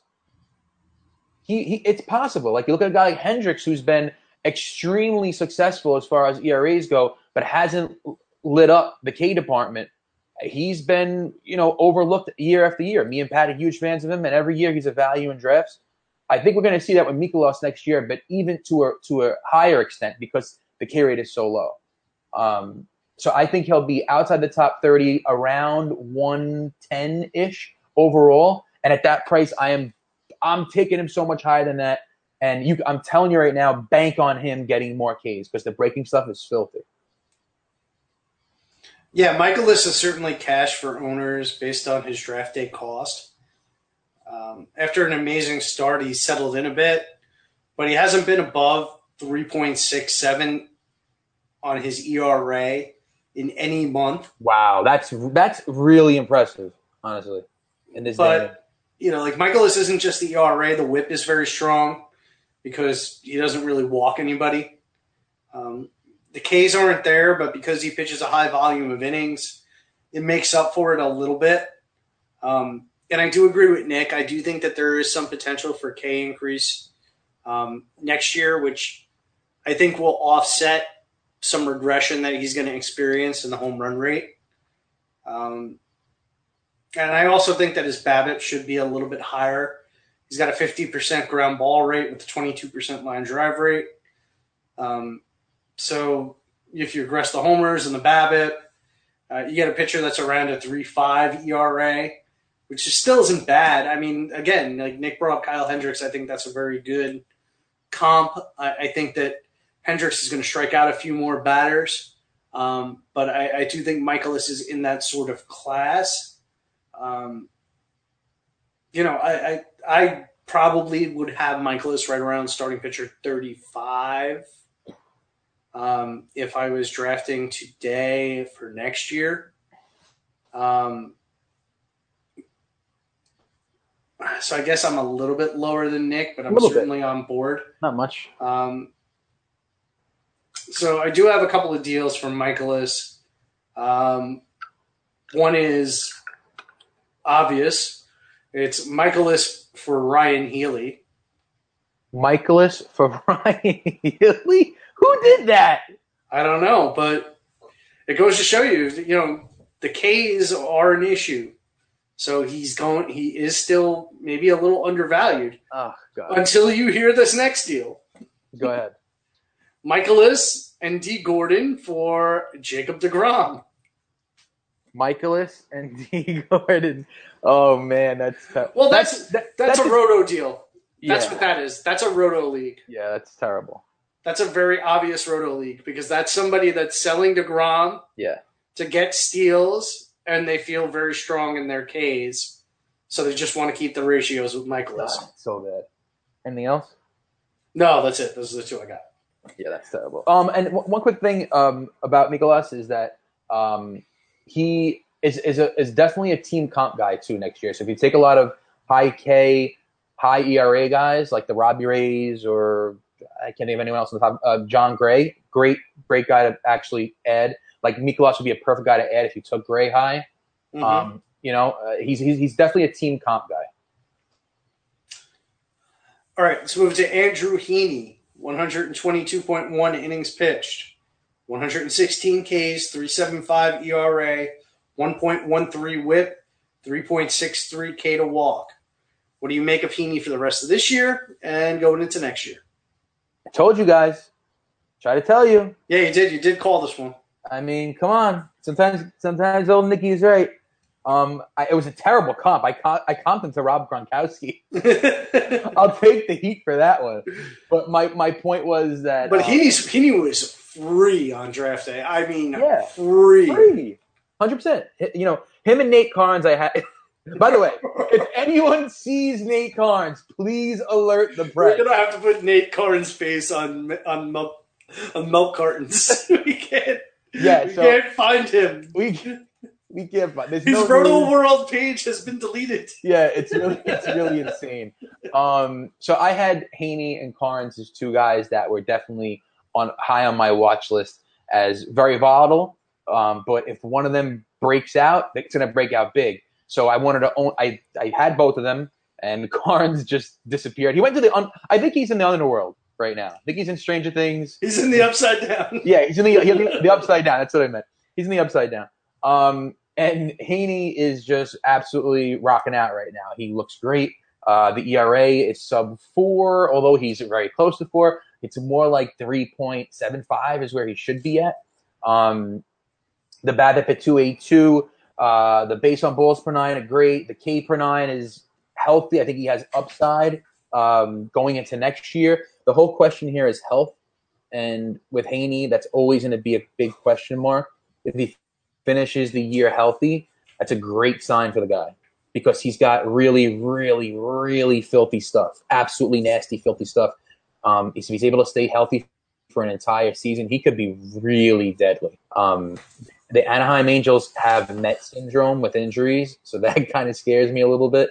But the guy is money when he's in. He needs to be owned when he's healthy. He's got swinging strike percentages on the changeup and the curve of 15% on both, and he's got a nice sinker as his primary pitch. I absolutely love the guy, and next year he'll be underdrafted again. His ADP will be deep, probably around 190, maybe a little bit past 200, which will make him a great value on draft day. It's a good guy to take a shot on because this is what he's going to do. If he's healthy, he's going to give you a decent ERA, but really good K totals, really good K to walk totals. And the sky's the limit if he's able to stay healthy next year. He could be really special. Yeah, health hasn't been the only thing that's improved for Heaney. His astronomical homer issues from last year has regressed to a more reasonable 1.1 homers per 9. Which is close to his career average, so I think that's pretty sustainable. Heaney was always touted for his changeup, but it's his slider that's taken a big leap forward this year, giving him 2+ pitches to go with above-average control. I think health provided, Heaney is what he is, which is like a high 3s ERA guy with good whip, good control, and enough stuff to be above average from a fantasy perspective. Now, he does have an injury floor, certainly. But you've heard my policy. You're hurt until you're not. And his owner might be willing to cash out at a discount. And if that's the case, I would be willing to buy. So let's take a look at a couple of trades that I've got here for Heaney. Would you do Heaney for Wade Davis? No, I'm going to hold on to Heaney. Yeah, I'd rather have Heaney. Heaney for Yonder Alonso. Heaney. I think I'd rather have Heaney as well. Heaney or Felipe Vasquez?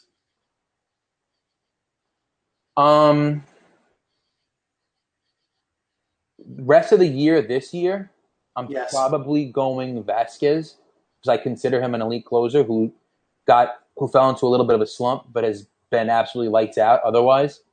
So I'm probably taking Vasquez, but it's very close. I think I'd rather have Vasquez as well. And Heaney versus Jonathan Villar. Oh, that's two very. I mean, VR is the offensive version of Heaney. Jonathan VR is Rob Gronkowski. Yeah, they're all Rob Gronkowski when it comes down to it. I'm probably taking Heaney, although VR is just, he's like, no matter how bad he is, he's just so good.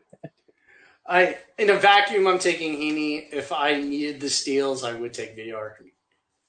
Because I think VR is going to just run down the stretch. Yeah. Okay, Mike Foltynewicz, 118.1 innings pitched, a 138 Ks, 3.04 ERA, 1.18 WHIP, and a 2.82 K to walk. What do you think about Folty down the stretch and into next year? So I'm a huge fan of the guy. I was very outspoken about him in spring training. I drafted him in our league, or I traded for him, one or the other. I think I traded for him. So with Folty, I think that going into next year, I'm going to project him for a little bit less on the K per 9. 10.5 is very high, and it's hard to maintain. Even though he throws really hard, he's got the heat, he's got decent breaking stuff. I think it'll come down to a high 9 K per 9, which is still really healthy. And I think that the ERA will come up a little bit. Right now he's had a 271 BABIP. Last year, 324, 301 before that. I think next year what we'll see from him is like a 9.75-ish K per 9, 3.90 ERA with good ratios, solid ratios. But he's made advances this year. He's not giving up as many home runs compared to last year, and especially the year before that. That was his big knock. He's inducing more ground balls, which is a great sign as well. I think that going forward, he's a high-risk, high-reward guy because he could kind of go either way. He's kind of a mystery box type pitcher, but I like him. I'm buying him, and I could see him next year going like 130-ish overall, which is kind of like where he belongs. Yeah, Foltynewicz is kind of a weird case. He's got the elite slider and good velocity on his fastball. But the fastball isn't a very good pitch. His third pitch circles back and forth between a show-me curve and a show-me change. He's got the K per 9 over 10+, but that's not supported by the swinging strike percentage. His BABIP and his homers per 9 are below career averages. Despite an increase of the quality of contact allowed, the hard contact is up 5%. That's to say nothing of the walks per 9, which is just below 4. I think this is a career year for Folty. If he added a third pitch, a real third pitch, then I would say there's more upside to be had. But he lacks the command of his pitches to take the skill set to the next level.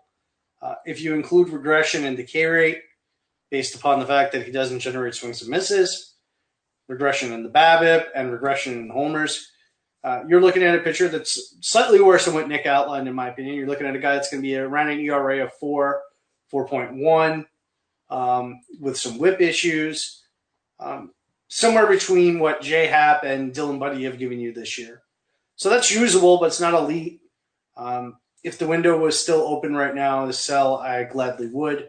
Unfortunately, I do not have any trades that were applicable involving Folty. So, but I mean, in terms of next year, probably have Folty right around pitcher 45, I want to say. Yep. So I'm probably a little bit below where I think the market will have him. I expect the market to be pretty aggressive.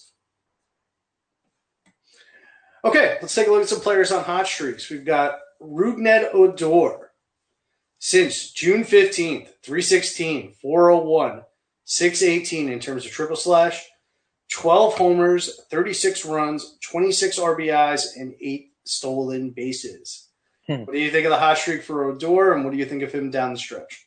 Stay away from me, Demon. Stay away. I think it is what it is. I think it's a hot streak. And I'm not buying because, like we've said many times before, when he gets cold, he looks like Carlos Gomez at the plate. When he gets hot, he looks like Barry Bonds. And that's what's going on right now. When he does eventually cool down, he's a guy that will absolutely kill you in a week because he will go 1 for 25. So I'm staying away. I'm not buying the hot streak. He does have the power. I'm not knocking the power. He does have a little speed. That's fine and dandy, but he comes with really bad swing and miss, and I'm just not my kind of player. I don't hate on you for taking the cautious approach, and I think you do have to be somewhat cautious here because he is a player that's been known to get very, very hot and very, very cold. But I've also said this about Odor for a while now, that he excelled at the age of like 21 at the major league level, with very limited exposure to Double-A. And with that sort of talent and production at such a young age, there was always potential for him to adjust and tap into that talent further. And that just might be what he's doing. Odor has seemingly fixed his largest glaring weakness, which was poor batted ball quality. His hard contact during the stretch is 48.2%. And he shrunk his infield fly ball percentage to 9.8%. And is actually supporting a real line drive rate at 22%. These improvements have allowed him to improve on balls in play and tap into some of that power. And this has been a season-long trend with respect to his patience. He's been walking more this year than he ever has before, which was always a weakness in his game. So I think that he's starting to understand the strike zone. I think he's starting to swing at better pitches, and now might be getting better results as a result of those changes. So I've got a couple of trades here. Would you do Odor for Odubel Herrera?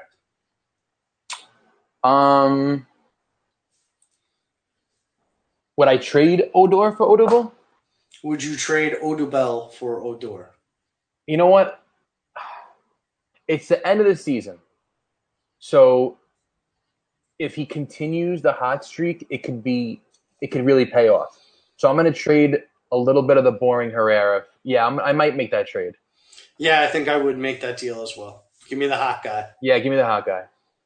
Okay. What about Odor for Maeda? Maeda's been pretty bad lately, no? I think he's been really bad. He's been really bad over the last month. I'll pull up the stats right now. Here's the issue, and that's the issue with Maeda. Yeah, so he's got the last month 5.48 ERA, but it's over a 1.26 WHIP, so it's probably not that justifiable. But with Maeda, we've seen him kind of break down at the end of the year in multiple years. I think I'm keeping Maeda. I think I'd rather have Maeda too. Yeah. But if you asked me this a month ago, I'm laughing at you. I'm saying Maeda. Yeah, exactly. Exactly. I totally agree. All right, so let's move to another second baseman, Jonathan Schoop. I'm going to take this one first because we sort of had a funny incident with this.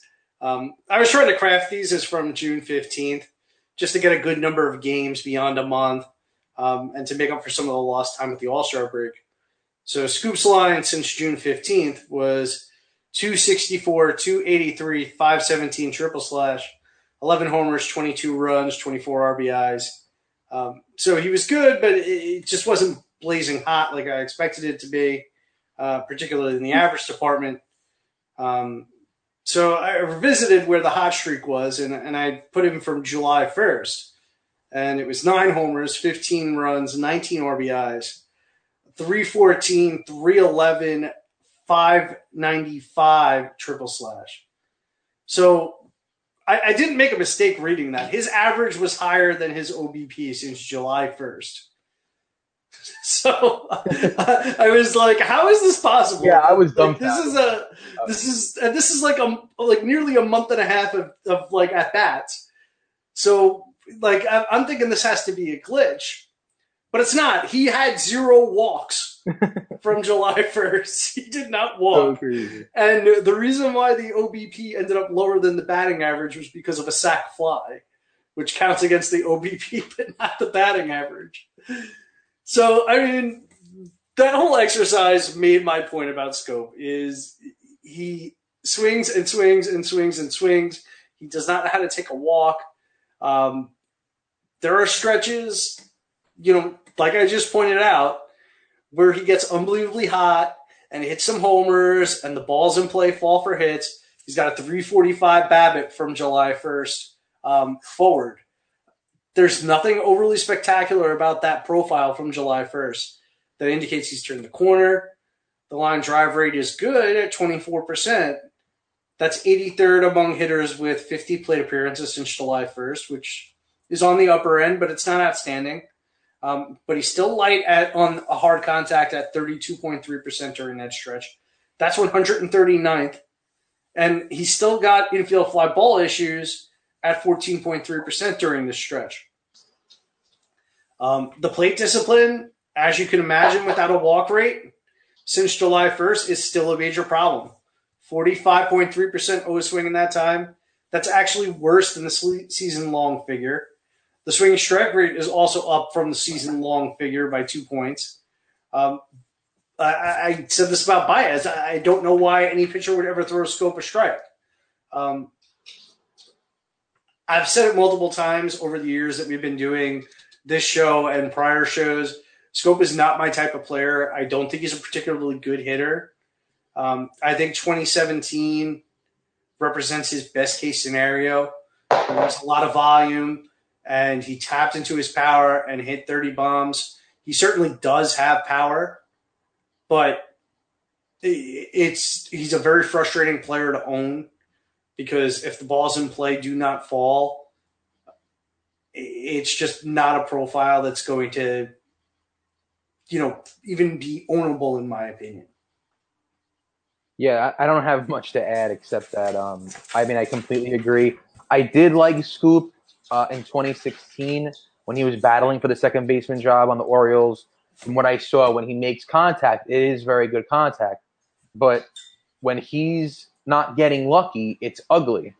I apologize for the noise. So, yeah, I want no part of him at all for all the reasons Pat said. I would love to hear some trades if you got him. I've only got one, and I know which way you're going to go because I know which way I'm going to go. Which goes to show, if a guy's on a good hot streak, you can sell him. Schoop and Lester for Syndergaard and Matt Olson. It's not even close. Yeah, that's vetoable. Yeah, that's definitely a veto trade. All right, Matt Chapman. Since returning from the DL on July 3rd, 318, 398, 598 triple slash, 5 homers, 24 runs, 12 RBIs, a steal, and an 8.9% walk rate and a 19.5% K rate. What do you think about Matt Chapman? Yeah, I really like Chapman. Was Chapman one of the guys you really liked pre-season? Yeah, I thought he was a very good sleeper pre-draft. Yeah, he's really, really intriguing because even this year, like you said, he's on this hot streak. I think there's so much potential for him power-wise, next year. I thought it was going to be this year, but I think he's a guy who could, get to 30 home runs, and he could get there with a really healthy average because he doesn't strike out much and he walks a ton. He gets a boost in OBP leagues, and the A's, you got to own an A. If you want to win a championship, you got to own at least one A. Yeah, and he's hitting second. He's been hitting second now for a pretty decent stretch here. Yeah, and the counting stats are good. Not in the RBI department, but he's got 65 runs in the year, which paces him out for over 80. And, I like him better for next year. I think he's a guy, like I said, who's going to get to 30 home runs. Rest of the way, though, he'll be fine. I like him a lot. I would trade for him. I like the player a lot. What do you think about this comp? Kyle Seager. It's fair, except Seager, at this point in his career, didn't he have the stolen base upside? Wasn't he stealing? He stole 10-ish bases at one point during his career. I'm talking about Seager as a high 20s power guy that's going to hit 265, 270. I see Chapman's power being a little more, but it's a good comp because the average is similar. The walking K rates is similar. And Seager's also a guy that was pretty annually underappreciated for every a long single time. year. You owned him 10 years in a row. And I think that Chapman has that same sort of deal. You brought up that Cincinnati discount. I think there is, to an extent, an Oakland discount. Which is stupid. Yeah, it is stupid because that lineup is very, very good. You know what the exit velo is on Chapman right now? I do not. But I do know that he hits the ball hard. 93 miles per hour. Yeah. Hard contact rate, 43%. Yeah, he's going to crush next year. He's a guy that I would definitely have my eyes on for next year. And if you could buy him cheap down the stretch here, I think he could pay some dividends. Yep. Hitting second in a lineup that's, pretty loaded. Yep. All right, let's move to Cole Calhoun.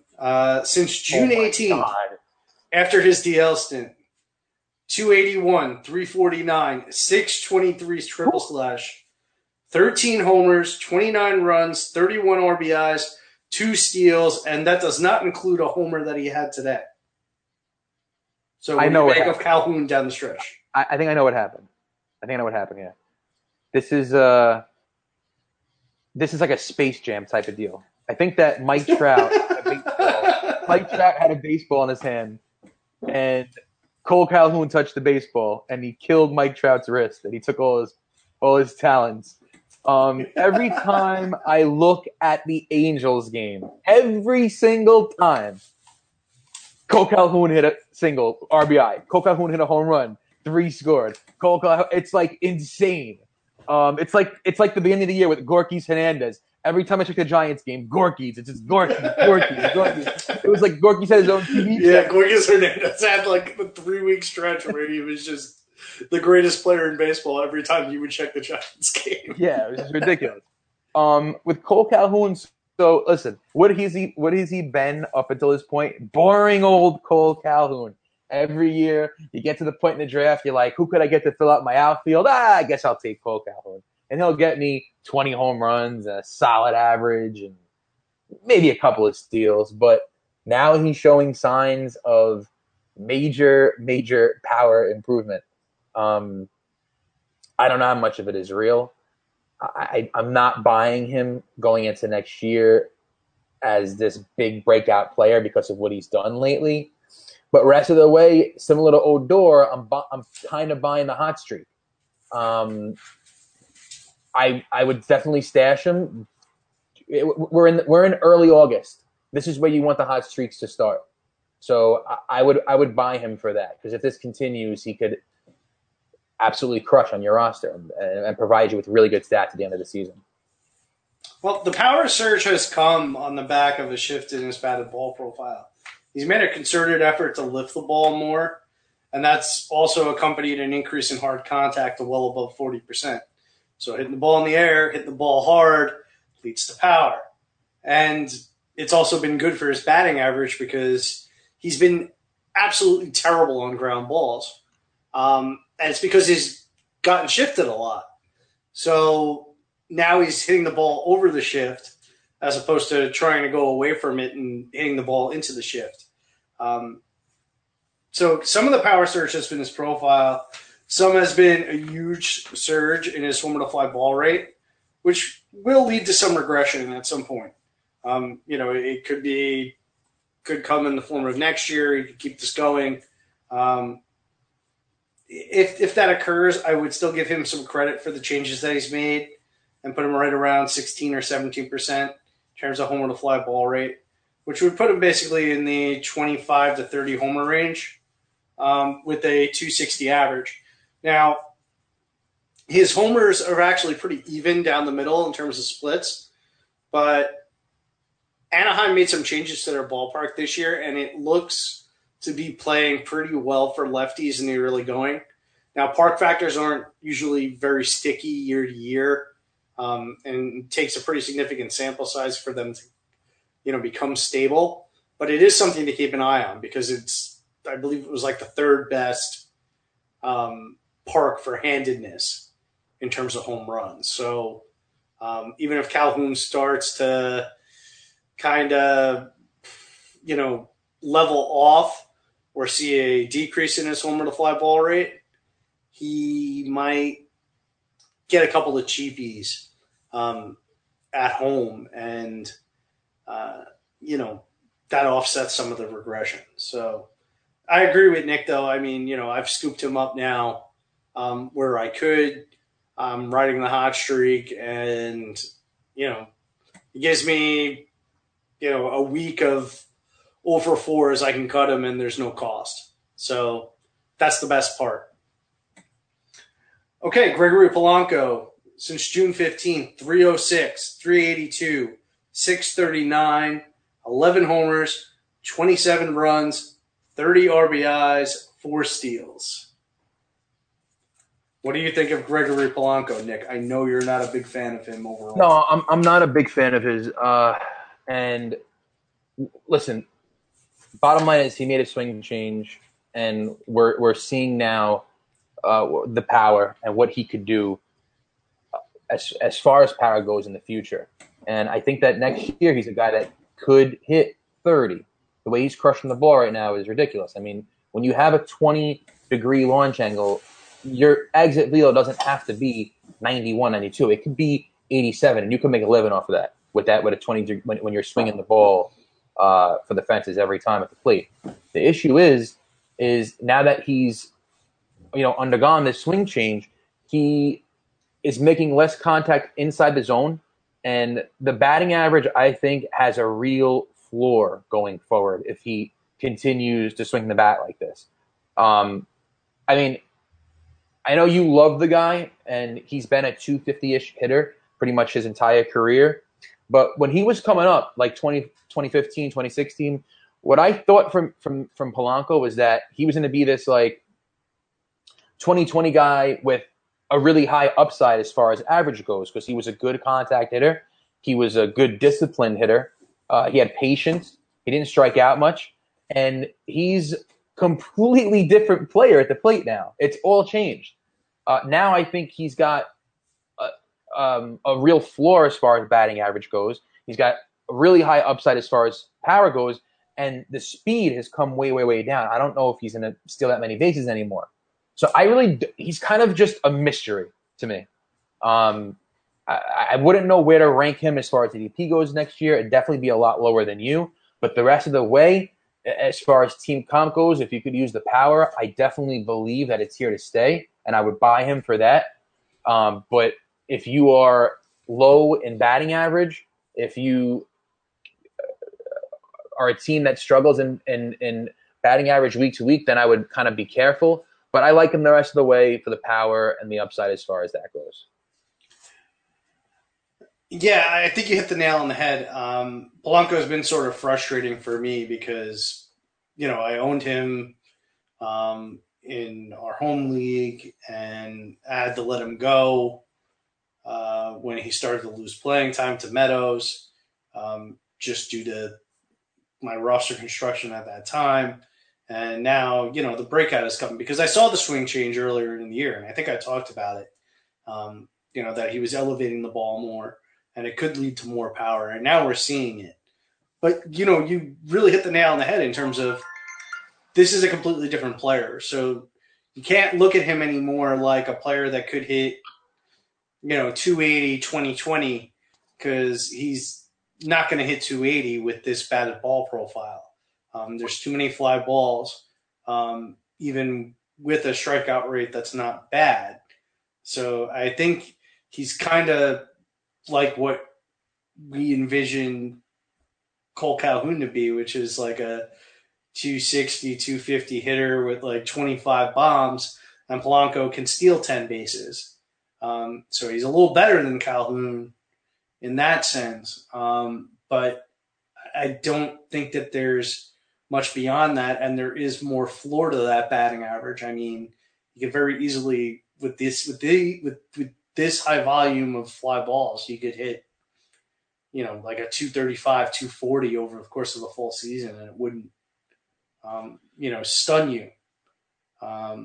So he's a player that I would buy down the stretch only if I needed some power upside mixed in with a little bit of speed.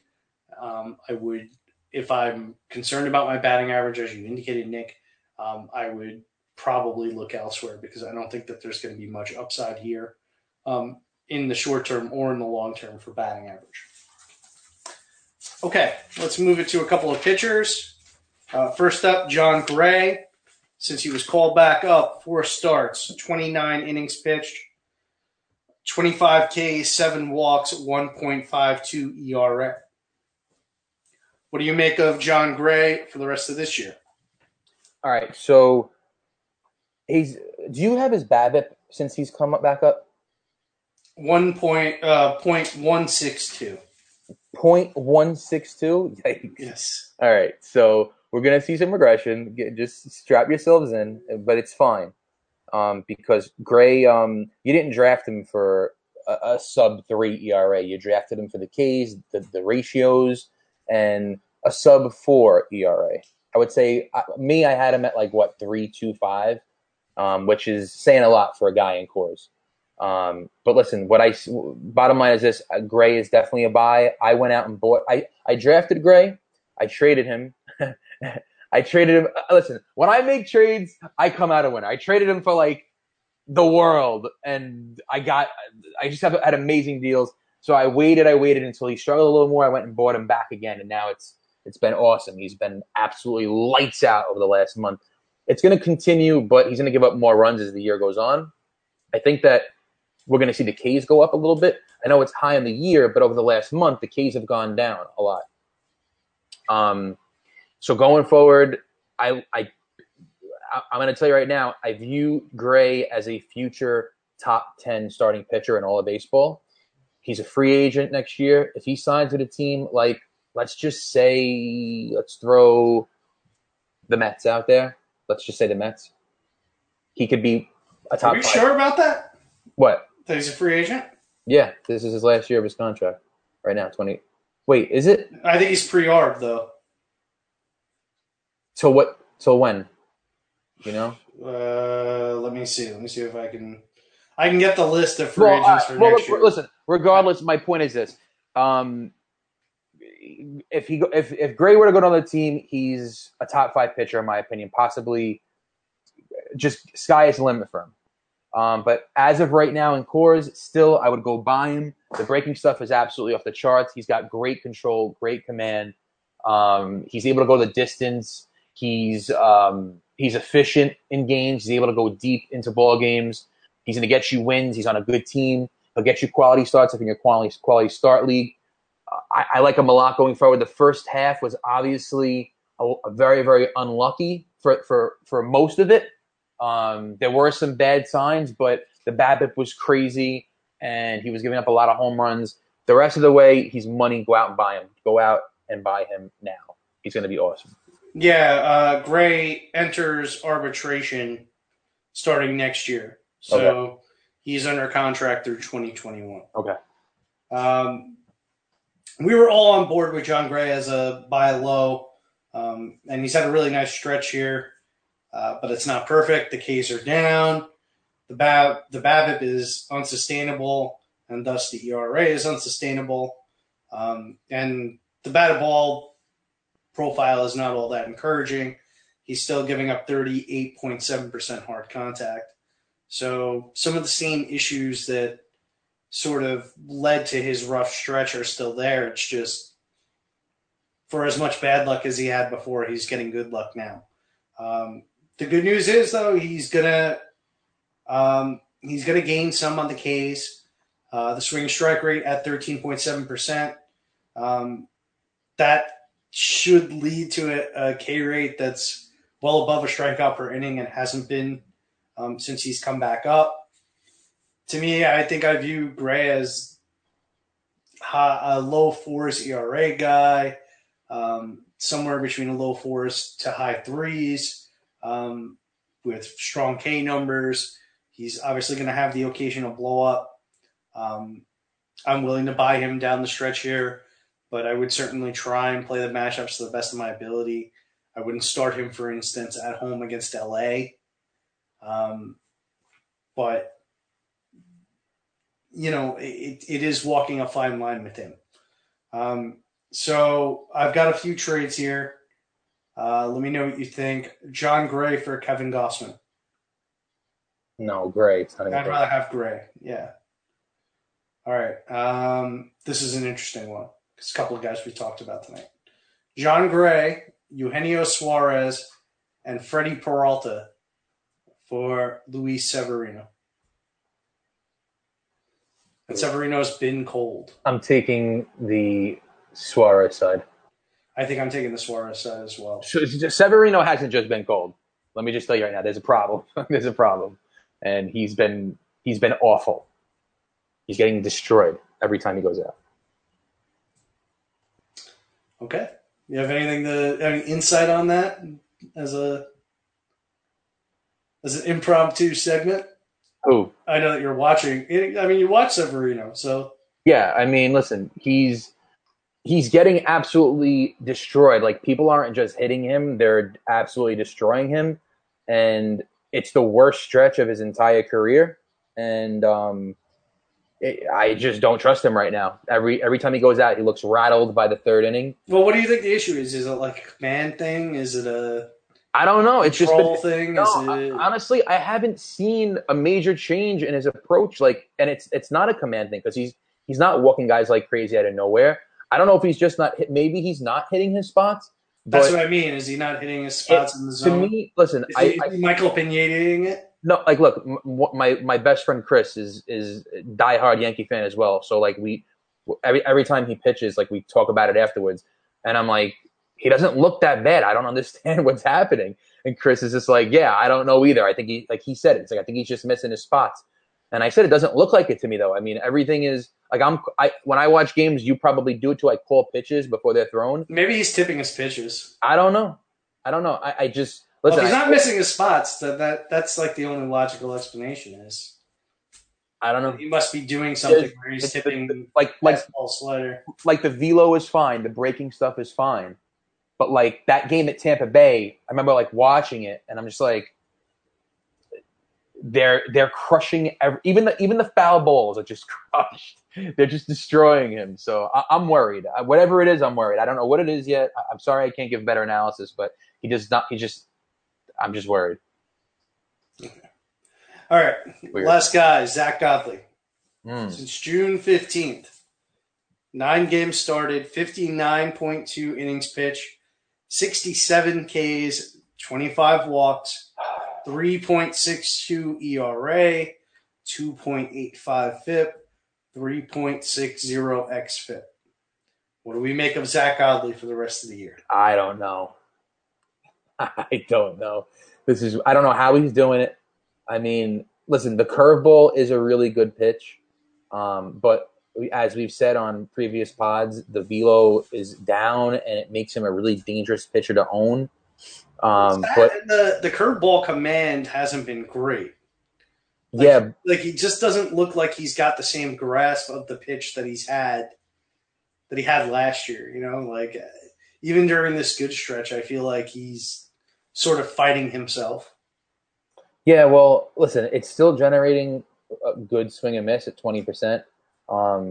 But like his other pitch, like the sinker and the cutter are whatever. The cutter is terrible. Yeah, like he needs to throw the changeup more. I don't know why he doesn't. Like it's been successful for him in flashes this year and last.